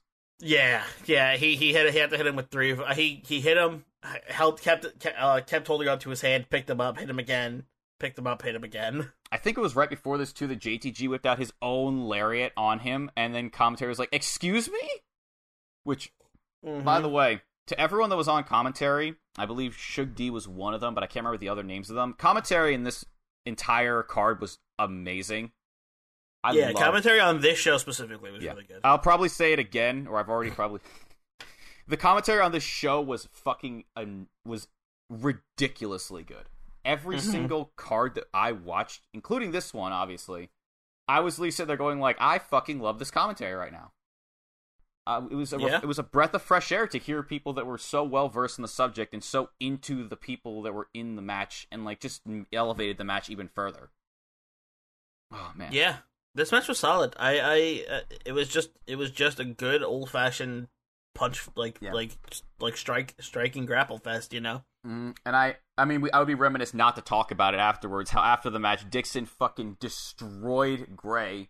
And then cut a one of the sickest promos I've ever heard in my entire life. Oh man, oh god, it was so good. And just wait because we'll be reviewing the match that he did to cut this promo for on later. Yeah. The pop collar match. In the pop collar match, yeah. We'll get to that when we get to Big Gay Brunch review. Yeah, the gist of the promo is just that Gray missed the Big Gay block when Effie's Big Gay block and Dick during the Fight Forever stream. Yep. And Dixon took it personally that he disrespected them like that, so he basically beat his ass and said, I'm going to show you what the business is. Because AJ Gray was supposed to have some sort of open challenge, and I think Billy Dixon wanted to respond, but then AJ Gray just didn't show up. Because he fucking... Was it him that fell asleep? He was sleeping, yeah. He fell asleep. He slept through it. Unreal. Before I forget, I'm going to give this match a high meh. I'm going to also give it a high meh. I thought it was very good. Great match. Just, if you want to see a Haas fight, this is the fucking Haas fight for you. After that, we got Lee Moriarty Tiger Style taking on Lio Rush. Man of the hour. Oh, yeah, man of the hour. Rush. Blackheart, Lio Rush, not actually. Blackheart is later. That'll be later. I can't wait to talk about that. I have written down, this match is what you expect it to be. It's a buttery smooth bout that mixes the fast-paced style of Rush with the technical prowess of Moriarty in a great match. It was a good clash of styles for sure. It's very very technical versus very high flying and very fast-paced. One of my favorite spots that Leo does, and he did in this match really well too with Moriarty, was when Lee basically just kept trying to kick Leo, and Leo just kind of kept dodging them, and then mule kicked him from the floor. It straight up looked like an action movie to me. And I was just like, yes. I'm like, this is what I expect when I see these two in the ring. And this isn't even the only spot where Lee just gets his ankles broken by Rush. Like, Rush in this match is very much the fast paced, kind of like the it's like a Hornet kind of, just like he's super fast and he just gets little hits in on Lee, and Lee just cannot keep up with him. But once Lee gets Rush, he dominates him. I love here how once Lee actually starts getting a hold on Rush, and he grabs his arm, he starts working over it, Rush has to actually rely on Lee's injured ribs from the acid cup to stop him. Yeah, That was a big he thing. kept going back. He kept going back to that well. That was a big point in this match. Is that Moriarty had like tape on his ribs. I really liked how there were several matches in this event, like as a whole, where they actually took the continuity of the Acid Cup into account for people. Like, this is just one of the many matches. Like, there's an example here where Rush is literally just outmaneuvering Lee and just weaving in strikes to the ribs to stay in control.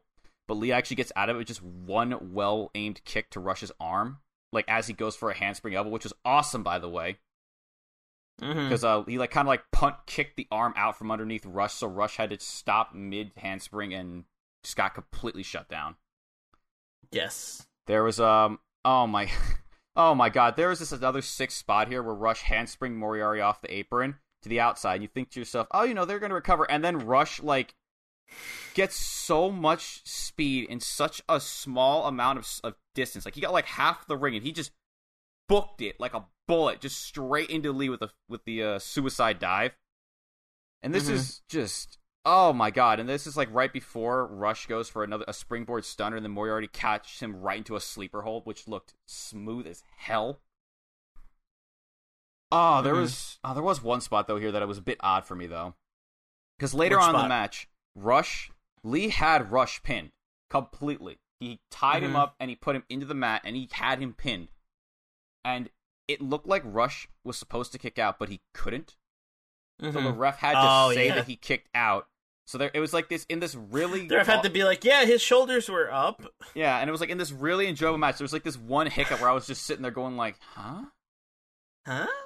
What? But I was like, okay, I didn't let it stop me too much. Why did that count stop? Yeah, it's like I was just sitting there and I was like, okay, I'm like, I'll go for it. I'll suspend disbelief and say he got his shoulder up. Sure. It's like yeah, sure, why not? I actually enjoyed how this was kind of funny in hindsight after the fact, because Rush as this got later into the match got more annoyed that he couldn't put Lee away. Like, he hit him with everything he had from his signature move except for the Rush. I think he actually kicked out of the Rush Hour. Yeah, he did kick out of the Rush Hour at one point. Because Rush got pissed and got into the ref's face, grabbed him by the shirt, and said, "You better fucking get the count right," or something like that, which is hilarious in hindsight. You think that the ref saved him. Which is hilarious because, the ref's bad count saved him. And then, ironically, this leads to him losing because Moriarty catches him and rolls on top of him for the win. This one small irritation ruined Rush's chance to win in this match. Yep, Lee Moriarty ends up taking it home. I will say this, by the end of this, I really like Moriarty. I loved him after this fucking card, after all these cards. This man is so good at wrestling. I mean, he is the independent wrestling champion. Yes, he is. But, like, I just came out of this after this because, like, Ryan was always talking how much he loved Moriarty, right? And we watched some of his matches from the last year's collective, and I remember thinking to myself, he's good. He's, like, really technically sound. And, like, but after watching so many of his matches this weekend, I'm like, Moriarty is fucking amazing. Yeah. Do more with this man, please. Yeah, for sure. On that note, I'm going to give this match a high meh. I'm going to also give it a high meh.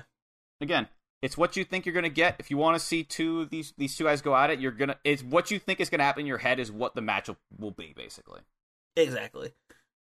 All right. After that, we have our main event of the evening. We have Rich Swann taking on Too Cold Scorpio in a singles match. This one was kind of crazy because what I didn't expect was how well Too Cold Scorpio could still go at like 50. Yeah, I have it written down. The match was solid for me, and considering his age, Scorpio did a great job. Like, how old exactly is he? I know he's in his 50s. Hold on. Yeah, you look that up. I'll talk about. So this match's pacing was a bit slow for me, but like again, when you Too Cold Scorpio is 55. Yeah, see exactly. When you put into the account of how old Scorpio is, it makes sense why the pacing was a bit slow. But let's see.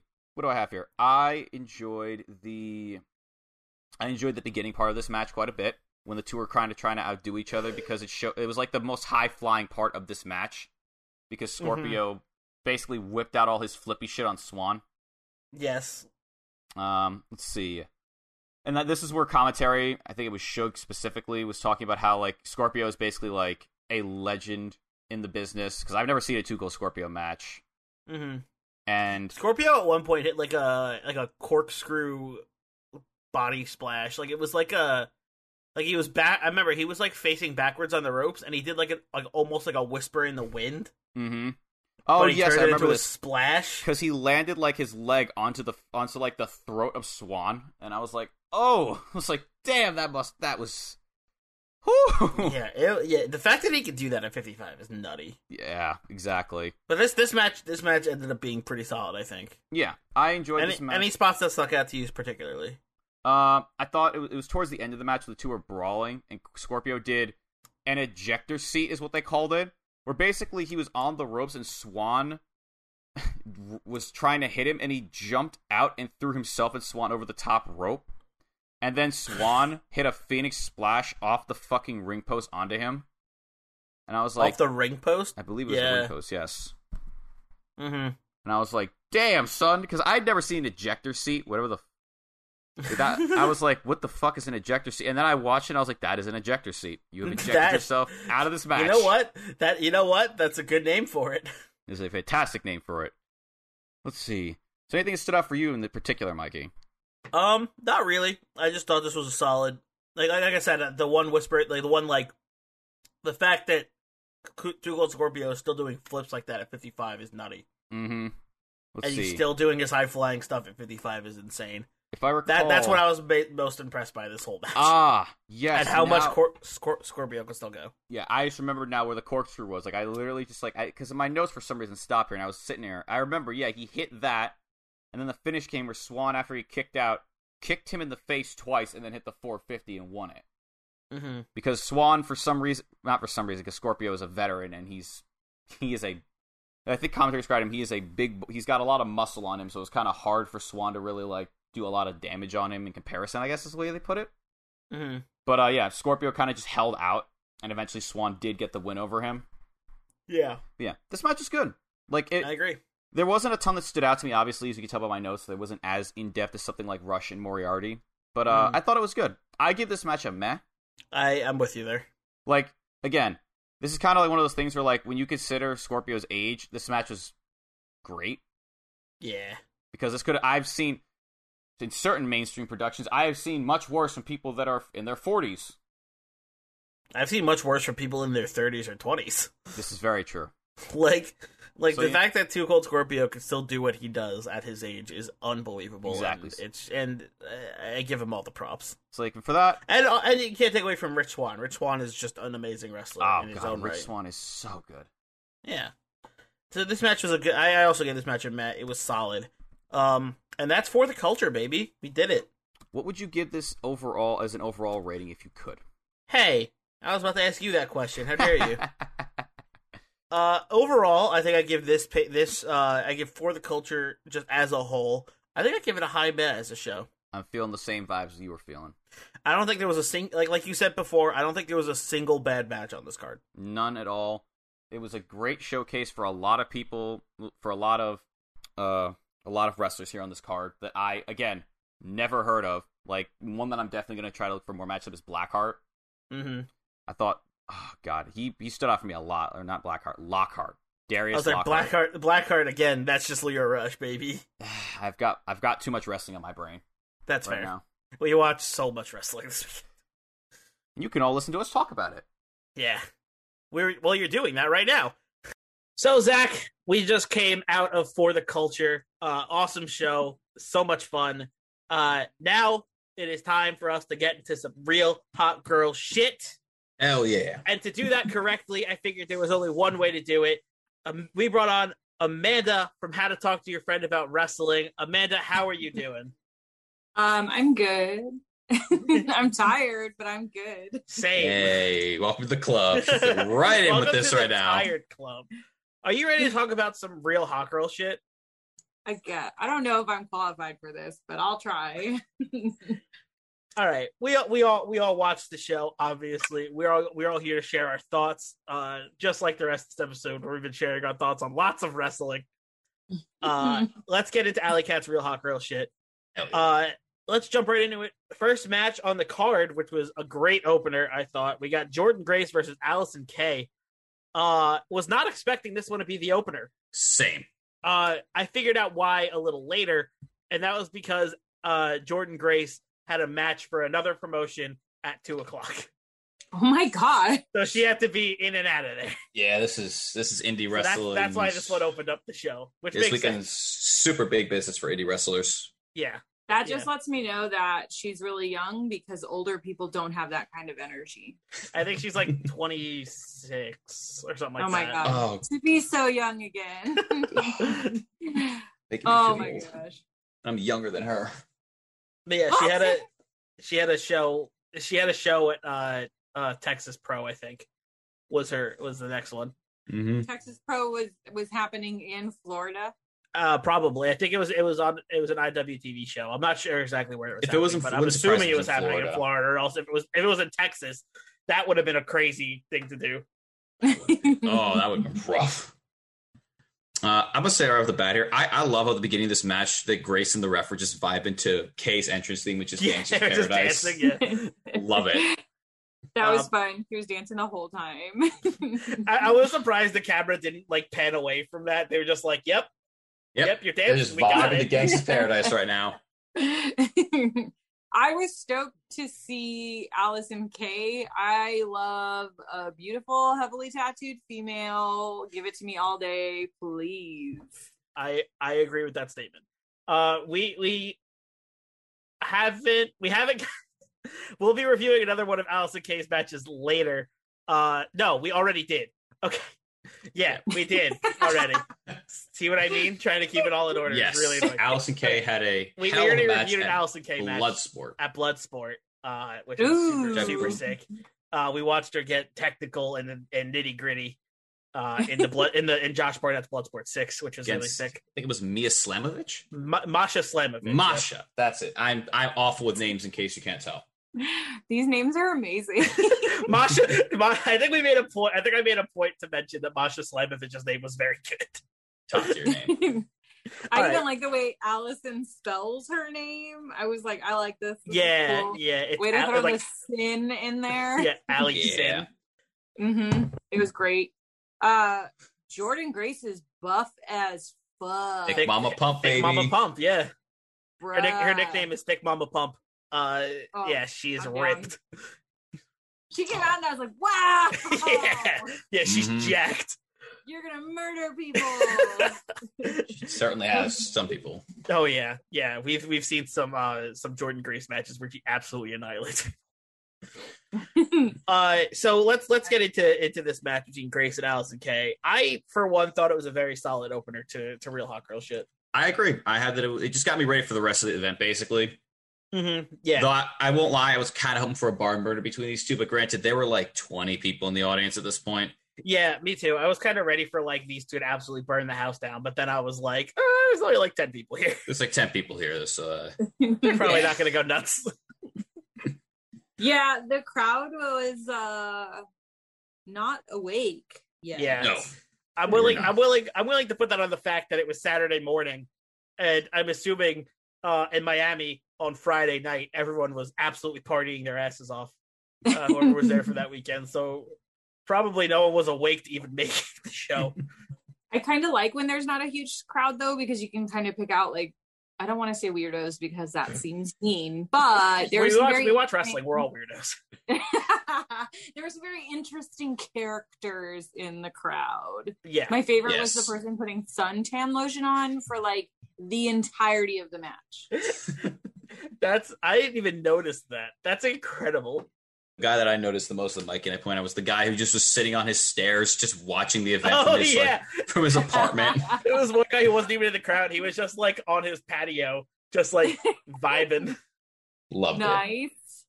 All right, Florida, I see you. Yeah, right. I was like, damn, whoever's condo is across from there is having a great weekend.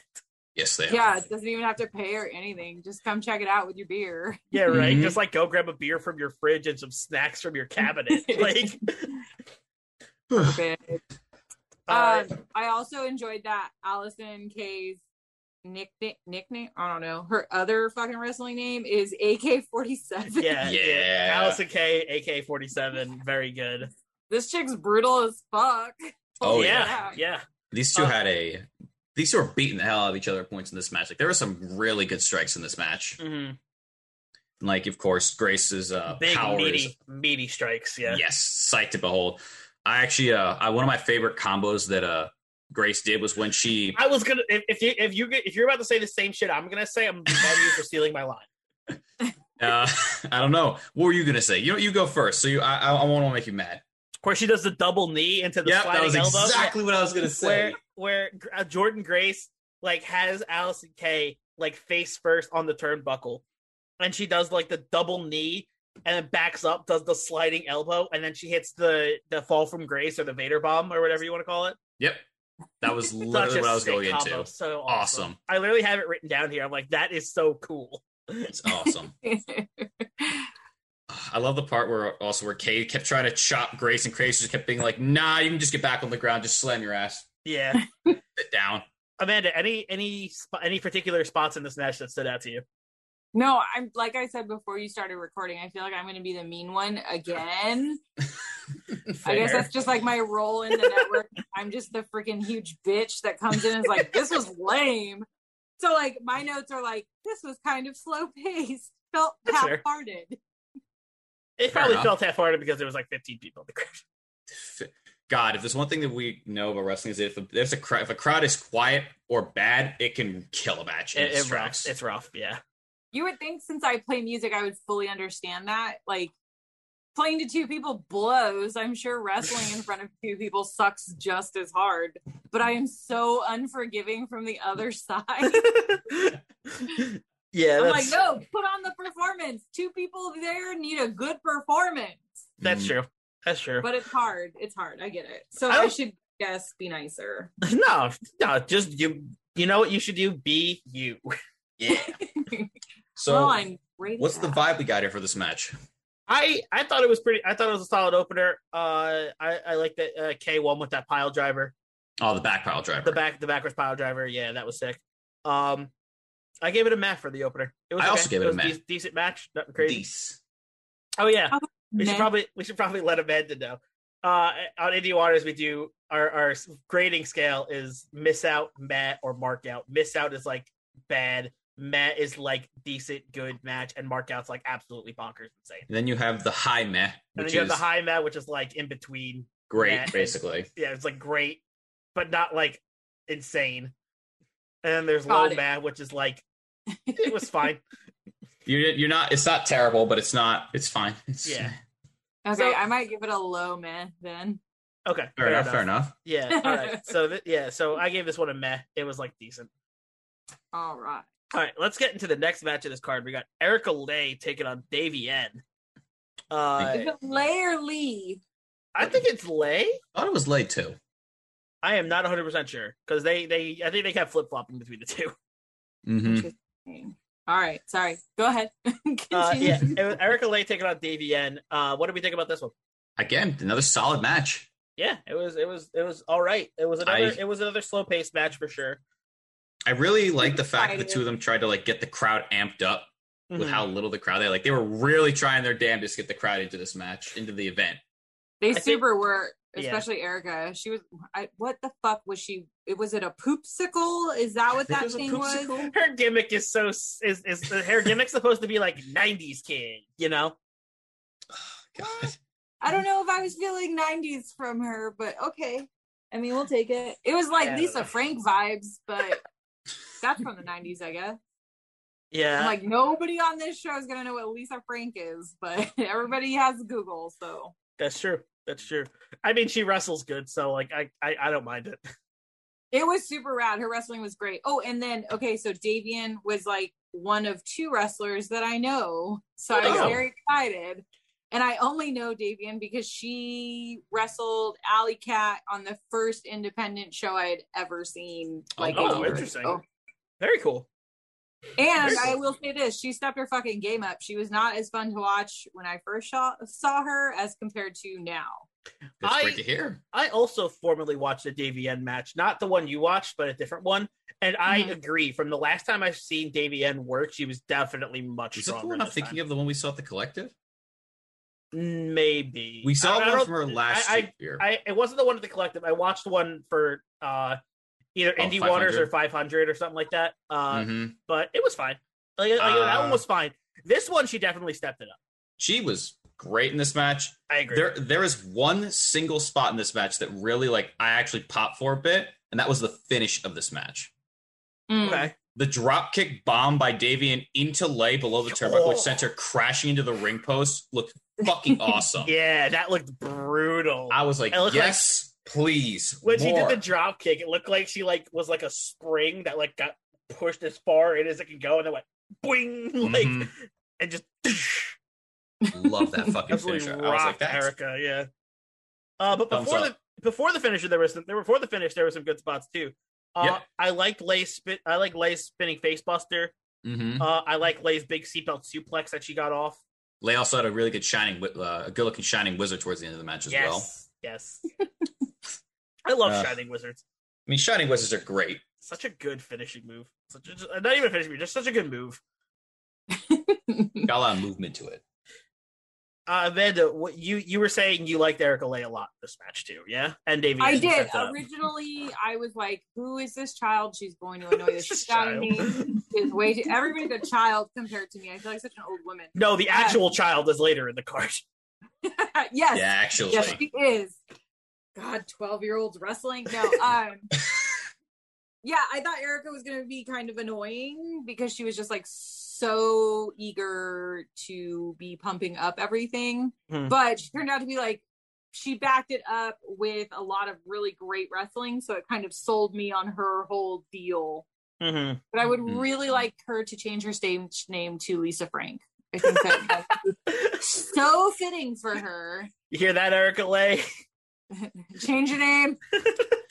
Oh my god. Signed from Amanda Bones on Independent Waters. Oh my god. She's gonna find me on Instagram and be like, listen here, you stupid bitch. It's gonna be great. I'm gonna get so much hatred. I love it. All right. What are we giving Erica Lay versus Davey N? I'm giving this one the high Met. Give it a high Met? Oh, yeah. All right. Mm-hmm. High Met for me. I'm going too. high Met here. I thought it was really good. I went for a Met here. Okay. It was solid for me. Didn't blow my socks off here. I was into this one. That like you said, that last spot, it took me. I think that last spot is what took me from being meh to high meh about it. Because once I saw that drop kick bomb just absolutely destroying Erica Lay, I was like, damn. Mm-hmm. Oh man. Noise. All right, let's get into the next match here. We got Brooke Valentine taking on Willow Nightingale. Yesterday, the day before Hot Girl shit, they teamed up actually. Yes, they did. Thick and Juicy 2.0. Thick and Juicy 2.0, yeah, because Brooke Valentine had to replace Faye Jackson because that night it was supposed to be Willow Nightingale, Faye Jackson teaming up, but Faye Jackson was hurt, so Brooke Valentine stepped in her place, and Brooke Valentine and Willow Nightingale teamed up as Thick and Juicy 2.0 to take on Tasha Steelz and Kiera Hogan in an Impact tag team title match. Which, if I recall correctly, was a solid ass match that I was quite a fan of. I will say this: I think we did talk about that one earlier too, because that was our we did. Yep, I really like this match. Yeah, I think this one was good. I think honestly, I'm going to say it right now. I'm willing to say this was the match of the day. I would be inclined to agree with that. That's my take. That's my hot take on this one. Is that this match was the match of the pay-per-view. Oh man, for me. That made me what did you feel about the match? I don't know. This match was off the chain. I loved it. But I don't know if I would say overall it was the pay-per-view match to be seen or anything like that. It was a good one for sure. One of my favorite ones. It's definitely for me. It's definitely up there or the best one. I'm gonna say right now, I thought that fake out was fucking awesome in this match. Oh, so good, so good. I literally have in my notes here: match stopped early after Valentine hurt herself. I hope she's okay. And then the next thing is after this, never mind, I got baited. Lol. Great. You guys are so sweet. Like, I hope she's okay. I hope she's okay. Her injury happened. I'm like, this fucking bitch. It's only been 2 minutes and you're already fucking injured. Jesus Christ. I was pissed. I was like, these two had the cutest fucking outfits of the day, and here you are. You injured yourself for and It was a good injury. It was such a good fake out for Sirius, but I was also like, how the fuck did you injure yourself Yeah. doing whatever that move was? It was So I was It was the sitting there. cartwheel, yeah. cartwheel. I I was think it was like so an elbow for pissed. her. Oh, it was great. I also love, by the way, just a side note, because Cameron, I don't think the camera pointed up, when Willow was on the ground and Valentine was walking to her, she just threw a chair and it hit her She just just square in threw the the chair in her fucking jaw. And Valentine looked at her like, I'm going to beat your ass for that. Willow went yeet. Oh my God, it was awesome. The two of them, the chops they had when they got back in the ring were great. Yeah, once like this match was fine, and then once once Brooke did the reveal of not being injured, and we went back into the match, that's when it turned up and ended up for me ended up being awesome. Well, and the crowd reacted like so well. Yeah. To Oh it yeah, that also. woke everyone It the was- fuck up. Yeah, that everybody was like, oh shit. yeah, that was definitely the turning point of the whole pay-per-view for sure. Like in terms of like One- crowd energy. Like Mhm. that's when everyone was like, "Oh, we're in now." Mhm. Now we've got some wrestling. Yeah. Yeah, These two Let's see. put on a fucking awesome match, I thought. I did. Valentine absolutely worked their ass off. It was they both did really. Yes, they did. But that fake out got me so good. Mhm. But in the end, Willow Nightingale does end up winning with the moonsault. However, as much as I love Willow Nightingale, Zach, you know this because Mhm. I've reviewed plenty of Willow Nightingale matches Yeah. on Indie Waters. I love Willow Nightingale. I love the Bird and the Bee. She's one of my favorite women's wrestlers, like of all time. I think Brooke Valentine should have won this match. Ooh. I think Brooke Valentine should have beat Willow Nightingale. I think she should have had the fake out, and she should have ended up winning with the fake out. I think it would have been, the way to end this match because then this feud could have kept going. Yeah, I would have been down for that. But I feel like Willow won based on the fake injury. Like, fuck you with that fake out. Now I'm gonna whoop your ass for real. That's true. That's That true. definitely was the vibe they got when they got back in the ring, especially the chops. They were like, she's like, I'm gonna whoop your ass. But imagine the heat Brooke Valentine could have gotten if she won this match. The heat Would have been They hotter could still than be the mad. pavement of that arena. would have been hotter than the weather in Florida. God. I mean, we're girls. We hang on to shit way past the expiration date. So we can still be mad about this later, and then they can continue to fight. I would love to see them I continue would to fight. love If to they see keep putting it. on matches like that, I'm in. Yeah. We can do that. Yeah. All right. What are we giving Brooke Valentine versus Willow Nightingale? What's our rating here? I believe I gave I'm this- going mark out because I thought it was great. I gave it a high meh. Great fucking match. from the two. Okay, so if I look at overall out of the entirety of the pay-per-view, I think it would be whatever your highest one is. Mark out. Mark out. Mark out. I've already forgotten the grading scale because That's I'm a fine. terrible person. That is entirely fine. I got med down pretty well though. Yeah. Oh, man. We're good at being stuck in the middle. Uh, Mhm. I give this one a mark out. I fell in love with this match. I thought it was really, really good. These two absolutely worked their asses off, and the turn absolutely worked the hell out of me. And I popped when she turned on Nightingale, so they hooked me in. Yeah, it was good. It was a really good fake out. Yeah. Mhm. So Zach, you ended up giving it what? I believe I said a high meh. Okay, I missed it. All right. So after that, we got Dark Sheik taking on Holodead. This match was, I think, my favorite match of the day. This was a good match. I really like this match. But granted, I'm a really big fan of Dark Sheik. I don't think I've seen a I bad don't- match of hers. Don't say that you're not a fan of Holodead too, Zach. Oh, I'm a massive fan of Holodead. It's just, You're a Holodead mark. Just like I'm a Willow Nightingale mark. You're a Holodead hey, mark. what can I say? Mhm. Oh, man. Amanda, what do you think about this one? I'm gonna be so mean. I was really bored. Okay. I feel bad. They did I a don't- couple of my favorite moves. So like my all-time, this is the dumbest thing in the entire world. It is not fucking cool at all, even a little bit. But like this is my all-time favorite move. And a lot of the women seem to do it where they like grab your head and slam you down, but they're fucking spread eagle when they land. Face buster. Oh my god. Facebuster. Favorite- Yeah. All-time favorite move. It's not even fucking crazy cool or anything, but I'm just like, I love it. It's great. Yeah, the good old set out face buster is Everyone's always got their old own reliable move they love to see. Well, there was a bunch of that in this match, so that was nice. But overall, I was just like, I was into this one. I liked Holidead being like the violent one here, like in the beginning where she just like rips Dark Sheik to the floor. Total clash of styles here. Like, yeah. Sheik was styling on Holidead this entire match, and whenever Holidead got in control, she was like, "I'm gonna beat your ass." One of my favorite spots in this match was when Holidead did like the trust fall or the coffin drop off the second rope to Holidead on the outside, which was sick. Yeah. The spinning leg lariat was very cool. Let's see here. I have a bunch of spots that I liked quite a bit. I liked I liked when Holidead caught Sheik's crossbody and transitioned it into a black hole slam flatliner. I could speak. I can speak. I'm sure you can. Words. We've been talking a lot this week. Oh my god. I'm just remembering now. Dark Sheik took a horrible looking bump with the leg drop that she hit and whipped.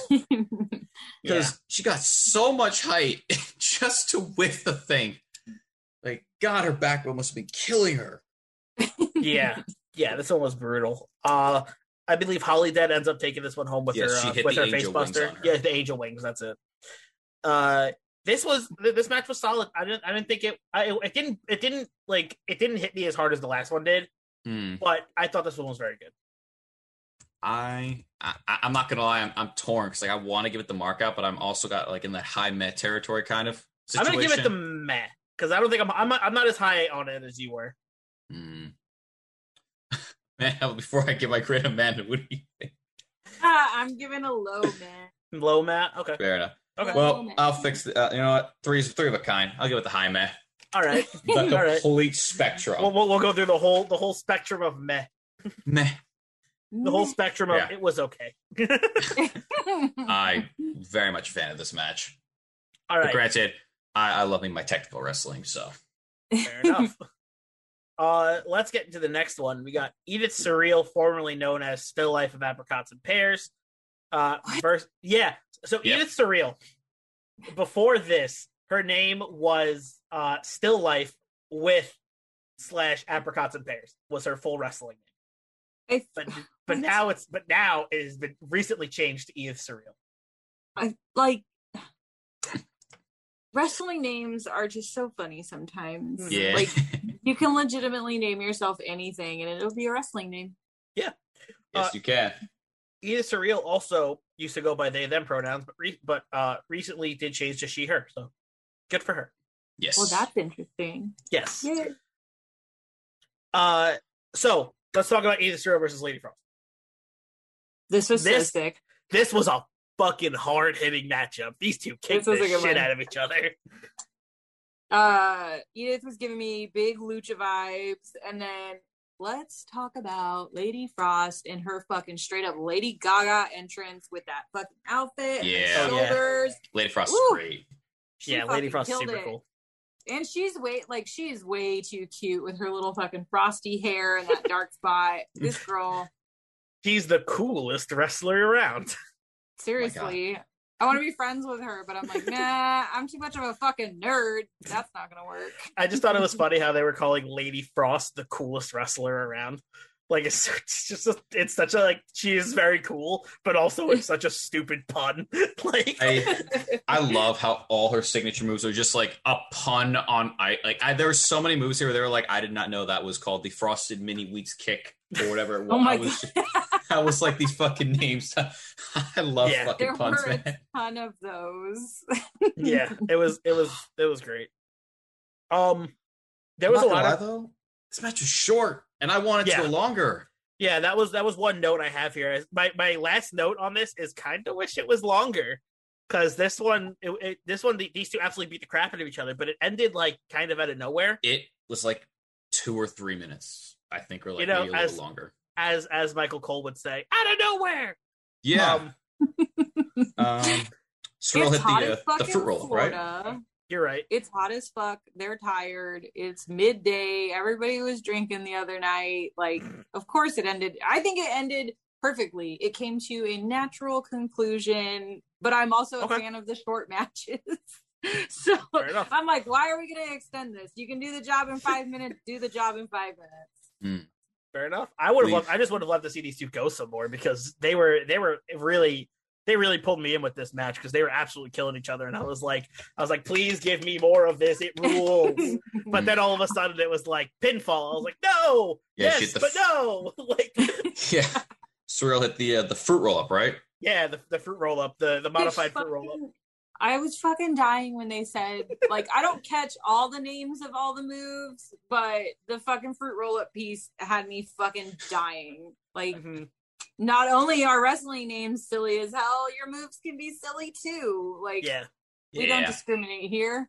That's one of my favorite art. Like, Orange Cassidy has a pin like that, but he calls it the mousetrap, and I always thought that was great too. That game sucks. You spend like a half hour to put it together, and then you can't fucking play it. Wow, no, that game sucks because there isn't an open game of Mousetrap in existence that still has all the pieces. And if you still have all the pieces to Mousetrap, you're a psychopath. Wow.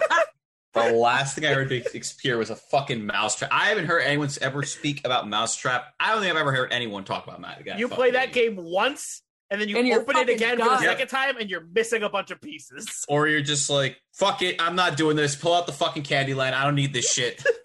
You don't even play Mousetrap. You set it up and you're realize like, how long that takes, and then you throw it in the trash.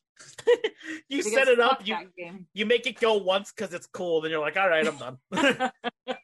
Or you'll actually knock all thing over and you're like, oh, fuck this. I'm done with this. Dude, games like that are just bullshit. Who has the patience for that kind of setup? What do you expect of us? Yeah, right. It's terrible. Anyway, back to this match. No, it's okay. Major tangent. I love tangents, especially ones about shitty board games. Anyway, what are we giving Edith Surreal versus Lady Frost here in terms of rating? This one's gonna be a high meh from me because I really enjoyed Lady Frost and all of her little gymnastic flips all over the place. It was so much fun. I think I'm in agreement with Amanda here. I'm giving it the high meh. I'm gonna be the stick. I'm giving it the meh. Okay. The thing that got me. Zach, I know Zach, and he said it's meh. He's mad that it ended so quickly. Yes, that is literally. I'm not even kidding. That was literally what took me down. Was I finished it and I was like, that was really short, and I'm a little sad about that. I'm not gonna. It's like go more. I'm like keep going. Yeah. Like the fruit roll up happened. I was like, wait, what? Are the matches? Okay then. I still cannot with the fruit roll up. It's very good. It's a very good name. Let's get into the next match on this card. We got Trish Adora taking on Tasha Steelz. I love Trish Adora. Oh, Trish Adora. We recently for Indie Waters, we watched her versus Tony Deppen. Tony Deppen. In an hour-long Iron Man match. Those two absolutely beat the crap out of each other. Who has the fucking Lion King entrance music that turns into like crazy house music? Who does that belong to? I believe. I think that was. I don't know. I think that was. All of a sudden, I'm hearing the Suenya from fucking Lion King, and then so you're like, is that the fucking Lion King song? And then all of a sudden, it transitions into house music, and you're just like, this might have been the sickest piece of music I will ever hear. I have no idea. Life. Hold on, I'll find it. I'll find it right now. You talk about the mental. Yeah. While he figures that out, let's I was talk right. About... It's Adora. It was Trish Adora. It was fucking. Of course, Trish Adora would come out with the fucking Lion King. Okay.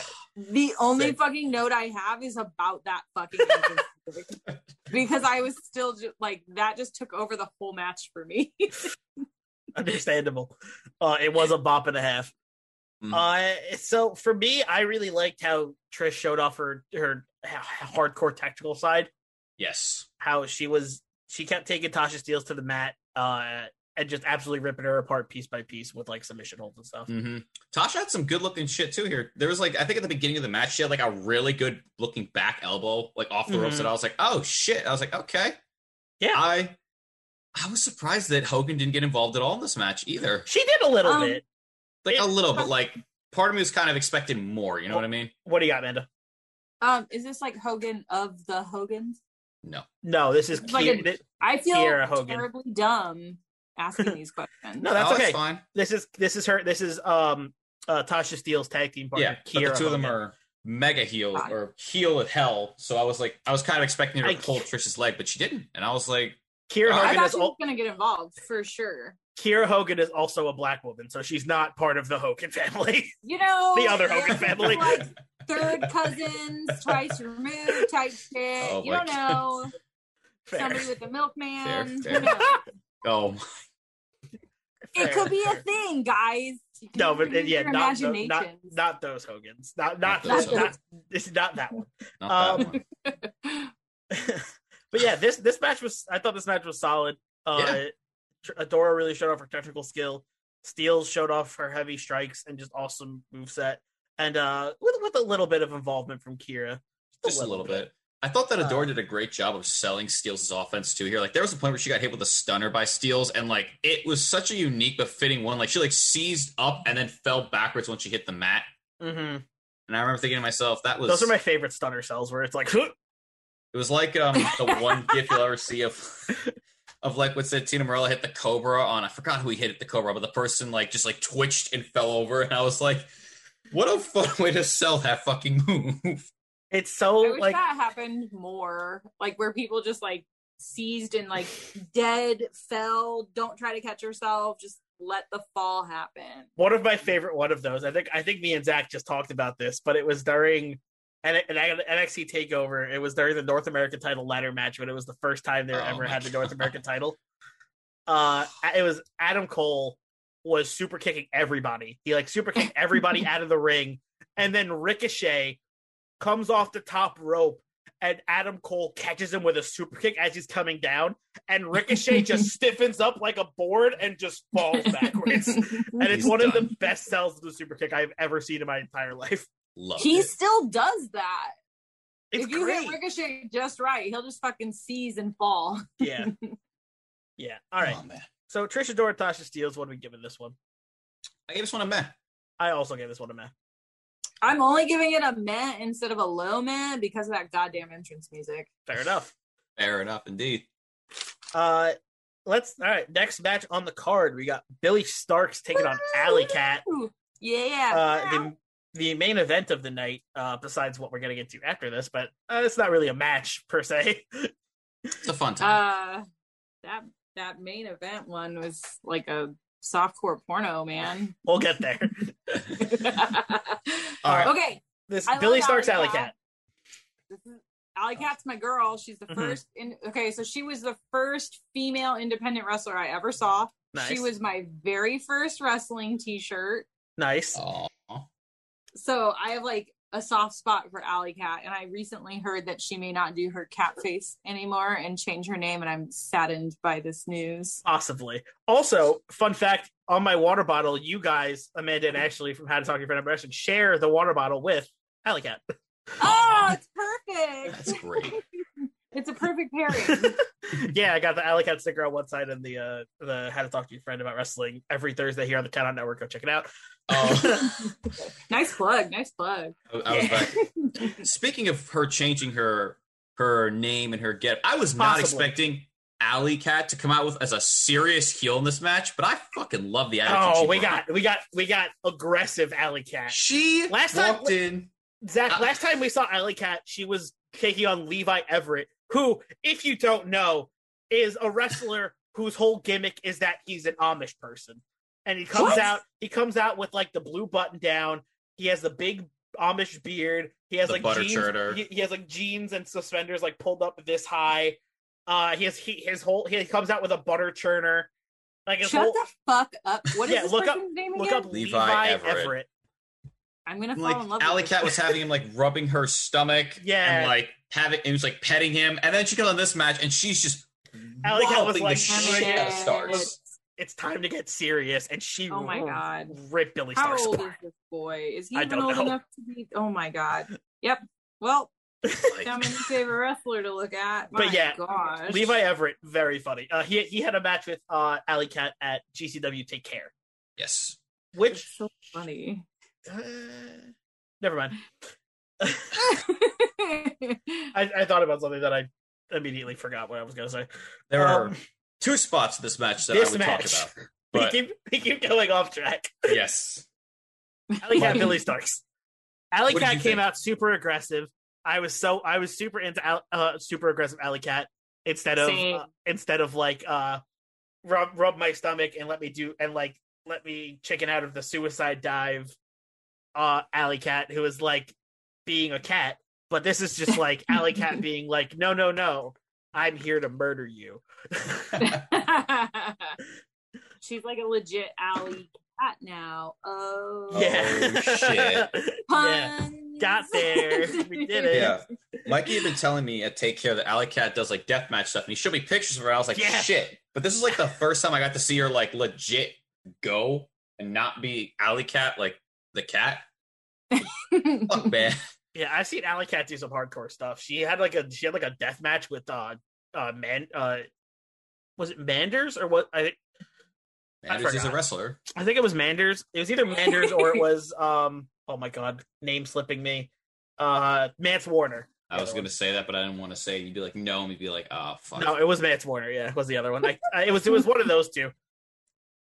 But yeah, man. Alley Cat gets brutal sometimes, and this was like right between deathmatch Alley Cat and like silly Alley Cat. This was just like, I'm gonna fight you. But she showed up in her cat makeup and outfit, and she's like, I'm gonna beat your ass. I mean, you can't not at this point.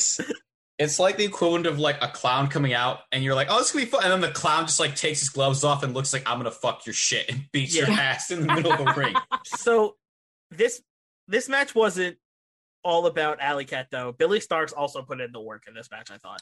Oh yeah, she had some great strikes in this match. One of my favorite spots is when Alley Cat ran into the corner and Starks like lifted her feet up. Alley Cat caught her feet and went to go throw him over the ropes, but then Starks bounced back and hit an Enziguri. Yes, that was good. That was sweet. Oh man. I give Starks props because she sold this all really well. There was a combination. She sold her back really well this whole match. Yes. Like her back hurting really well this whole match. Especially since Alley Cat hit that sidewalk slam off the top into Death Valley Driver into Texas Pile Driver. And which she kicked out of, by the way. Oh, was she kicked out? No I was big like, deal. The fuck? I was like, hell. And then, God, that finish, man. That before we get into the finish, yeah, Amanda, any stuff that stuck out to you in this match? Well, the stuff that stuck out to me was not wrestling related, and I feel really bad. Say whatever stuck out to you. Okay, so like the crowd starts meowing at a point. Yes, for that was super cute. That's Alley Cat's chant. Everyone goes meow, meow, exactly. meow. It was so good. I was so happy about that. Alley Cat has also improved from the last time that I had seen her. I don't want to say she's sloppy, but like it has tightened up a bunch, and I'm proud of her for that. Nice. And the crowd got bigger at this point, which I was very happy about. we had an actual crowd at this point. People started waking up from their Friday night stupors. Yes, so that was super helpful. And they did this like back and forth roll up thing kind of in the beginning, which at one point I was like, y'all need to figure it out. Who's getting the pin? Who's getting pinned and who isn't? Who's getting But pinned? they just like kept, it was 1-2. Nope. Now we're on to the other one. 1-2. Nope. Now we're back over here again. Now we're over here again. It was just, it's like when you're watching tennis and you just go back and forth. Yeah. Like, who's gonna get it this time? But yeah, the finish of this match was kind of crazy. God, Billy Starks goes for the Swanton Bomb, but Alley Cat gets her knees up, and then she locks in that Boston Crab, and then hits the bridge. Yeah, bridges and had Starks' feet almost touching the back of her head. Fucking it was super sick. Brutal. What do they call that? Like in internet videos where someone falls on their face and their feet go into scorpion? Yeah, like when they get scorpion. That's what it looked like happened to Billy Kay. Yeah. Oh, man, it was... I was like, Jesus Christ, okay. It was and they finished, and they were like just back to hugging each other and being like, "Oh yeah, I'm like." I love that. I was watching a short documentary about deathmatch wrestling, and the whole match, these two were like putting like staples in each other's head. They were doing the skewers. They were like grinding each other's heads with a cheese grater, and then like the camera followed them backstage, and they were like, "Yeah, I think that went pretty well." Like, what? How are you having a normal conversation right now? You're like, what? You two destroyed each other. How are you just like chilling? How are you just like boys? Like what? Big chilling. I'm all about sportsmanship. Man, that's what boggles my mind about the deathmatch world, is that these people could just do like such heinous things to each other, and then they get to the back and they're like, "Whew, you think they liked that one? That was a good match, right?" Like, Like, bro, you just had skewers sticking out of your forehead.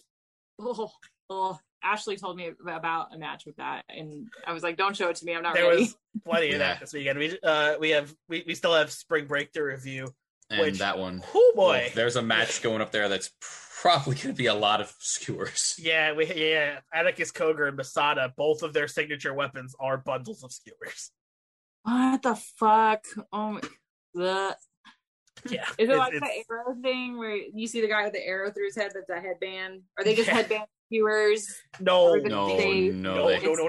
These guys literally put like the sharp end like this, like on the forehead, and then they'll take their head and just go bop, bop, bop, and then let go. And then they let go, and the skewers are just sticking out. Yeah. Of the person's head, just like standing on their own. What hell? Yeah, they're like in there.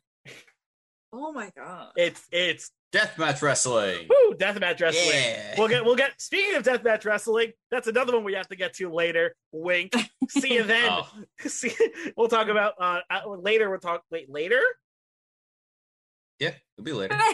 Later. No, next up actually, right? No, Spring Break. No. Then Planet Death. No, Planet Death was Planet it Death was is after after Effie's. So yeah. So later we're gonna be talking about Alex Cologne's Planet Death, so stay tuned for that. We'll get into some brutal stuff. All right. Anyway, back to Alley Cat Billy Starks. The finish of this match, the bridge, absolutely bonkers. It looked like Alley Cat was trying to rip Billy Starks' legs off. Certainly did. And Billy Starks has to tap out. She's been selling her back this whole match. That was just the end of it. Billy Starks taps out basically immediately as soon as Alley Cat bridges. And this one's over. Alley Cat wins. And I thought this one was sick. Totally. I enjoyed this one a lot. Yeah, I'm giving this one the high meh, I think. Same. I don't think it hit the mark out for me, but I think it's definitely up there in terms of good matches. I agree. I think this one was a mark out for me. All right, we got one. We got one out of it. We did it. We got one. Yay! All right, Alley Cat and Billy Starks did it. I think everyone had a mark out on this card at one point. So yeah. Oh yeah. Nice. All right. Or if anything was close. Yeah, this one was solid. So that's Alley Cat versus Billy Starks. Last but not least, we cannot go with that. We cannot review Alley Cat's Real Hot Girl shit without reviewing Faye Jackson's Gray Sweatpants Battle Royal with competitors such as JTG, D-Rogue, Daniel Garcia, Darius Carter, Devin Monroe, Eel O'Neill, Funny Bone, Ice Williams, Casey Navarro, Keith Mack, Kenny Bengal, Lee Moriarty, Bo Atlas, Montana Black, Mysterious Q, PV Smooth, Ricky Shane Page, Shug D, and surprise entrant Jazz. Woo! Oh. Got this. That was a big one. With special commentary from Fire Tasha and Flavor. Steeles and Kira Hogan. Which, by the way, I Tasha haven't Steeles said and it Kira yet. Hogan, Fire and Flavor. Yes. By the way, the commentators before this, which are Billy Dixon and Sam Laterna, you guys did a fucking awesome job. I thought this was the loved best. it. I thought this was the best comment. I thought they So had the good. best commentary of the weekend. It was great. Mm-hmm. I know Amanda wasn't into it Amanda wasn't feeling it. I was gonna stay silent. Why did you have to out me? because you said it before. Damn. I thought we were off the record when I said it the first time. Maybe we weren't. I don't know. I don't know. I don't know what's on the record or not. We have been recording so much. I don't know what's on the record and what's not at this point. It's all I blended. mean, eventually the commentators like woke up and gave me some energy I was looking for, but it was overall a slow start in my Yeah, that's opinion. fair. But Fair I enough. I really like Sam and Billy on commentary. I thought They were for so me, funny. out of all the commentary I heard this weekend, they were definitely my favorite pairing. My bad. I meant to say Fire and Flavor. I thought were fucking hilarious. Oh, they sold this Gray Sweatpants was- Battle Royal better than anyone ever could have. their Their reactions when dudes were coming out was so good. I was watching at I had my speakers set to a good volume where everything sounded like not too loud, and then Fire and Flavor were on commentary, and I was like, I need to lower this because they were just screaming about everybody, and it was great. They were so into this. My favorite. I love when people would show up and they'd be like, "What are you doing out here?" Yeah. Oh my god, yes. Who? My favorite was like, I know that music. I know Yeah. that music. Who is it? I know that music. Oh, Oh my my god, I forgot who got it, but it was like It was somebody, I don't, it was one of the two, but they were like, I can't watch this anymore when KC Navarro came out. Like that's my brother. Fully understand why you wouldn't want to see your brother in the Grace. I don't know if it's actually her brother, but like it's probably like one of those like friend. I don't know. Friends, yeah. I also loved how Shug D and the Wholesome Squad were the bad guys in this match. Who was the Because didn't he bring a Bible? Shug D brought a Bible with him. Shug D came in jeans, a tank top, and a Bible, and He half was the not guys wearing in this jeans. ring. They were okay. Jeans. I'm coming to the defense of Shug D right now. Shug D, they kept saying he wasn't wearing gray sweatpants, but if you look closely, he was wearing dark gray sweatpants, but he had shorts over the sweatpants. He was pulling a Darby Allin. Yes, he was shorts over pants. He also Yeah. came to the ring with a Bible, in which case commentators said, and I quote, "That's not, get that. That's not. It's not the place Like, for the I don't want to Bible." be struck down right now. Exactly. Oh, They were like, "I'm not going to be struck down, but the Bible is probably not the place where this is going to be fitting in." And then Shug D started beating people down with the Bible. And they were like, "I wouldn't be doing that. That you're asking for the Lord's wrath. We beat people with the Bible." Can we just talk about the Please. spot the dance spots? Please, I'll say, please tell me you're talking about the dance my number. There was two dance numbers. There was one First one, where it was like 5 of them. I know Daniel Garcia was a big part of it because he did the worm. yes, Yes. And then Ricky Shane Page got up. because he showed up. Was so close to dancing. I'm so 440 fucking ruined this moment, or we could have had fucking male stripper Ricky Shane Page, and I would have paid any amount of money to see it. Oh well, you wouldn't have gotten it back because he stole all the money All after the the fact singles were as he left. RSP, The being crowd was like throwing fucking dollar absolute bills to them. heel, being the absolute heel he is, didn't dance at all, stole all the singles, eliminated himself, and ran with the money. I love this so much. That sounds like some Florida man shit. That's what he did. Oh my god. What else? Oh, you reminded me now of a heel. I love Darius Carter this match because he walked in with a 3-piece suit. Oh my god, yeah. That And was they're like, ridiculous. It was reckless as hell. In that weather, where people literally were having heat strokes the day before and vomiting on the ring because they were too hot. Well, Yeah. not only a 3-piece suit, but he also had a fucking scarf around. Yeah, a his scarf, Woo! a full suit. Bold Uh, move. Oh, and Darius like, but are you going to church or something like this after this match? That was so funny. Also, he was like, when I win this and win and elevate myself using your name, how are you gonna feel? And Faye Jackson's like, you're wearing a 3-piece suit, you're gonna pass out from heat stroke. You're not winning nothing. I was like, Oh, get my him. God. It's like this abomination. Everything. He's like, why are you here then? Like, shut up. You're here. You showed up. Like that. I was like, Faye was ready with the clapbacks today. Oh my god. 100%. Oh man. Some of the entrances were a bit much. Daniel Garcia coming out with some Daniel like a Garcia. Magic Mike fucking entrance Jesus. killed me. Oh Daniel my. Garcia was into this. Came so out into it. full dance, poured a full bottle of water over himself, came right into the ring. Commentators were like, "Oh my god." Did he even did he pour the water bottle on his bare chest, or did he just like crotch shot the whole thing? It looks like he crotch shot at the whole thing because there was that wet spot on his sweatpants the rest of the match. Yep. Which part of me is like, okay, the gray sweatpants, that's totally a winner. But now it just looks like you pissed yourself, Yep. bud. Yeah, that was a little bit distracting because JTG ended up doing the same thing like later in the match where he Yes. splashed water on himself. Yep. Oh my god. And it just looked like he had a big Doesn't- piss stain on his pants. I was like, come on.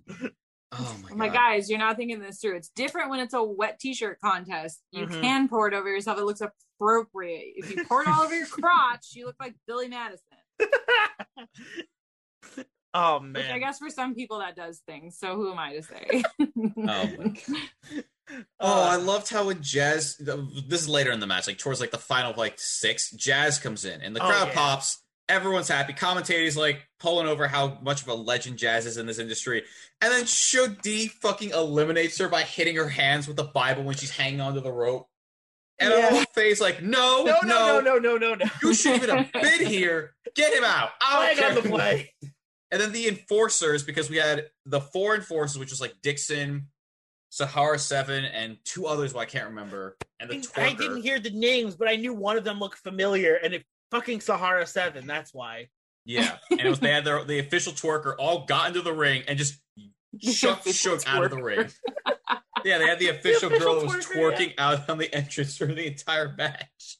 She was. Every time somebody came out, she was twerking. At first, I thought it was just some girl that was just dancing, and then there's like we have the official twerker. Nope. I was like, that's just the thing we have here. I want that job. That's just her please. job. Yeah, right. How do I get that job?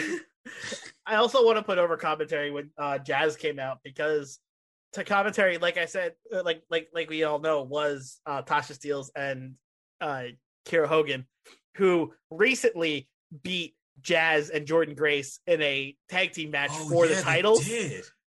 That tournament, I forgot about that. And defended their titles against Jazz, successfully defended their titles against Jazz and Jordynne Grace. So they were putting over Jazz as this legend, and they were like, yeah, but she couldn't beat us. And I was like, I forgot about that. Nice. I was like, yeah, put yourselves over too. Yeah. Oh man! Oh my gosh, that's so funny.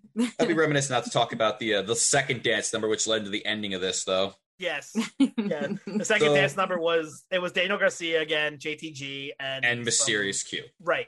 They were the last three. Right. Mysterious Q, who came in masked, and then Faye Jackson was like, nah, take the mask off. And this guy was fucking gorgeous. Yeah, and it's like, beautiful. why were you hiding that? My guy. Commentary was literally the exact same. She's like, "Oh my god, just don't ever put the mask on." Yeah, like, don't you ever put that mask back on ever again. Oh my god. Oh my god. So they're getting to the dance number. JTG and Garcia are literally both about to get right into it, and then just Q just blasts them from behind, chucks them both over the top rope. They're just clinging onto the top for dear life. They flip him over, which is Karma. Mm-hmm. And then I love how they're fighting on the outside. And Garcia's like, I'm getting into the ring. And JTG kicks the middle rope, which should have, in theory, crushed Garcia. But then Garcia's like, haha, I have a cup. I had a cup. JTG idiot. just bounces him off the rope. Yeah. That was so fucking dumb. Garcia was like showing off how smart he was. And the JTG's like, get out of here now. Like, bounce. While he's bragging, he was like, and you're done. I love Daniel Garcia. It's kind of hilarious. You get this like side of him that's so into like this like entertaining thing when he's literally got a catchphrase of if he dies when he wrestles. Yeah. I absolutely we've seen Daniel Garcia go to powerbomb somebody, and he was so pissed off that they kept kicking out that he just said at this point he was like, if he dies, he dies. To see that guy, never have expected that. Yeah, to see that guy be so into this. Whole different side of him. Amazing. I loved it. Gray sweatpants, man. They do Gray this. sweatpants. Everyone. It really kind of warmed my heart because everyone absolutely put their all into this for Faye Jackson. Yeah. Like, and then the promo afterwards by Dixon. The promo beforehand was also very good, where Jackson was like, "Listen, real quick, Gray Sweatpants Hall of Fame, Shad Gaspard." He was like, she was like, they were like, him and JTG were the first, when they first heard about this, they were the first to come to me and be like, hey, if you need us to cut any promos, let us know. If you need anything, let us know. Let us know about how ticket sales are. Like, they wanted to be involved so bad. So she gave the shout out to Shad Gaspard in the beginning, which warmed my heart. It was very heartwarming. And then then Dixon almost cried on the promo afterwards, where they actually gave Faye her flowers. And they all got out of the ring. It's very wholesome, especially because JTG had just stripped before JTG this. just won, stripped down to his underwear, and was given a fleshlight as a prize. And then they went into the heartfelt stuff. Yes, because they were going to sell his sweatpants off for charity. Yep. His wet ass sweatpants. And then they went to this wholesome ass promo where they all had the nice moment with Faye Jackson. Listen, I get it. I get that. I get like selling the sweatpants for charity, but like in that heat, I would not want those sweatpants. What? They were probably sweaty. They were probably sweaty as There's hell. some woman out there that's like, I want that.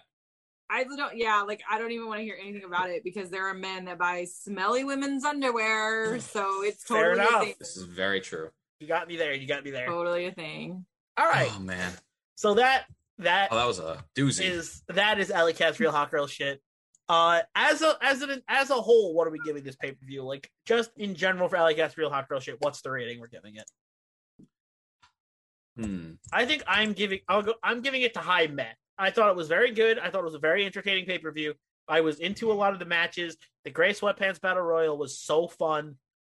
I thought in general this was a solid pay per view by Alley Cat. Solid booking. Everything I think went really well. There was no like major fuck ups in terms of the card, you know. Yeah. So in terms of that, I'm going with the high Met for this one. I'm in the same mindset. I also gave it a high Met. I actually did realize I don't think we gave anything for the sweatpants, but I'm not gonna. Oh yeah, the Gray Sweatpants Battle Royal. Are we giving that a rating? I feel like on one hand, like I could, but at the same time, like I'm just gonna. You know what? Just because of what it means and because of who ran it and because of everything, I'm just gonna give it the mark out. I was gonna give it just because I respected the fact that everyone was so into this. Like they could have half-assed this so easily. Everyone involved in this match, whether they were wrestling in it, whether they made it, whether they were just on the sidelines, or whether they were the official twerker, everyone put their absolute heart and soul into this. And that really just gave it that mark out for me, just because everyone who was involved absolutely worked their ass off. What do you think, Amanda, for the match itself before we go into the full thing for the rest for you and I? All right, to borrow from my own podcast, there's a lot of like 10 out of 10 would bang factors going on with the Gray Sweatpants match, so we might get a mark out just based on that alone. Fair enough. Yeah, Fair enough. I think we're gonna go with a mark out on that. Yeah. Fair enough. There we go. I'm gonna say solely based on Daniel Garcia. That guy was trying really hard. Yo, he put everything he had into this one. He and I loved had it. the moves. Yeah, he did. He was practicing. Oh man. All right, now Zach, you giving this one a rating? I'm giving it a high Met as well. Basically Okay. the same thing. Solid show. There was not a bad show on the card. I thought it picked up towards the end. There were two matches. There were like a couple matches in particular that I really liked. And I thought the Battle Royal, from a thing I didn't know anything about, I had so much fun watching this. Yeah. Amanda, what are you giving the show as a whole? I'm gonna give it a meh, just a Okay. solid meh. There were All right. like great moments, but I felt overall it just needed more energy. Maybe that's due to the time of day. Like if it had been later in the day, maybe the energy would have been there. But I mean, overall it was fun. I cannot stress enough how much I want like full female cards. Yeah. Give it to me. There are plenty of female wrestlers. They're fucking fantastic. Let's see more of it. They really are. Hell yeah. I agree with that 100%. All right. Well, that is Alley Cat's Real Hot Girl Shit. Next up, we are reviewing Spring Break, our Spring Break, RSP Spring Break, Ricochet Page's Spring Break, formerly known as Joey Janela's Spring Break, of course. Yeah. So the story about that is that it was always been Joey Janela's Spring Break, but at GCW Take Care, which is a pay-per-view me and Zach attended, him, Joey Janela, and Ricochet Page had a match, and if Ricochet Page won, he took control of Spring Break. And during that match, Joey Janela's tag team partner, friend, also tag team partner, turned on him and caused him to lose the match, which made it Ricochet Page's Spring Break. It was Ricochet Page's Spring Break presented by 440, who are the heeliest heels of GCW.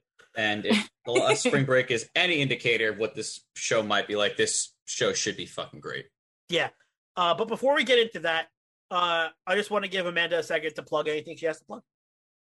Oh my god. I guess I should plug my own podcast, huh? You know, that would be a good start. You're like, this is the time to do that.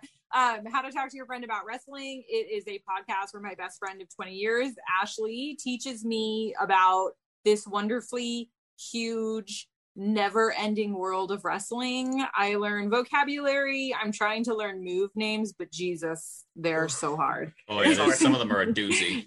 It's already hard enough remembering wrestler names, if I'm being completely honest. Hey, So, I'm there with you. Names, I'm the fucking worst with names. names are hard, but you can find us anywhere you're already listening to podcasts. And then we have stickers and a button available on How to Talk to Your Friend About Wrestling, Big Cartel, .com. I should say .com. I don't know why I always say the period part. It's because I'm old. Hey, that's We fine. don't have dots here. We have periods. I think people get it. I hope so. So yeah, and then we're a part of the amazing Count Out Network, and there's like a shit ton of shows on that. So just check all of it out. Spend the day, the whole day, listening to all the shows. Yes, do that. Very good. Thanks for having me, guys. Of course. It was a pleasure.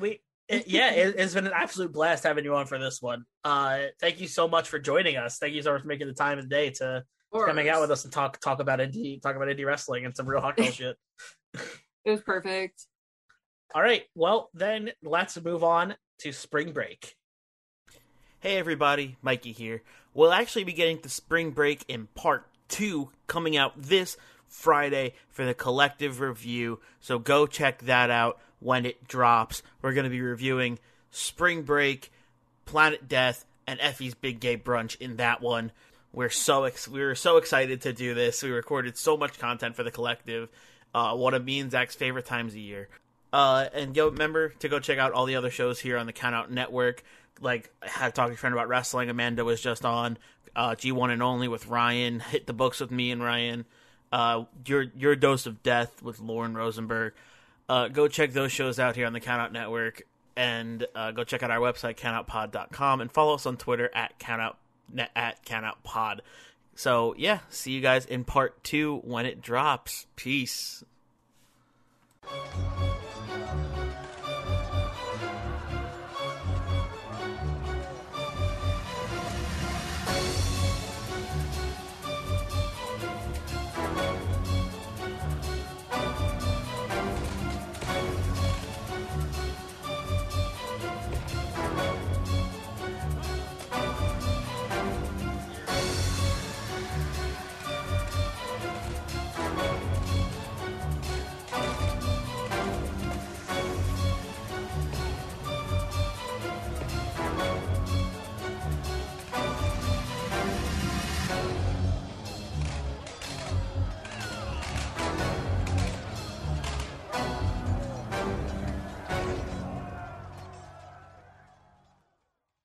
This has been a Count Out podcast.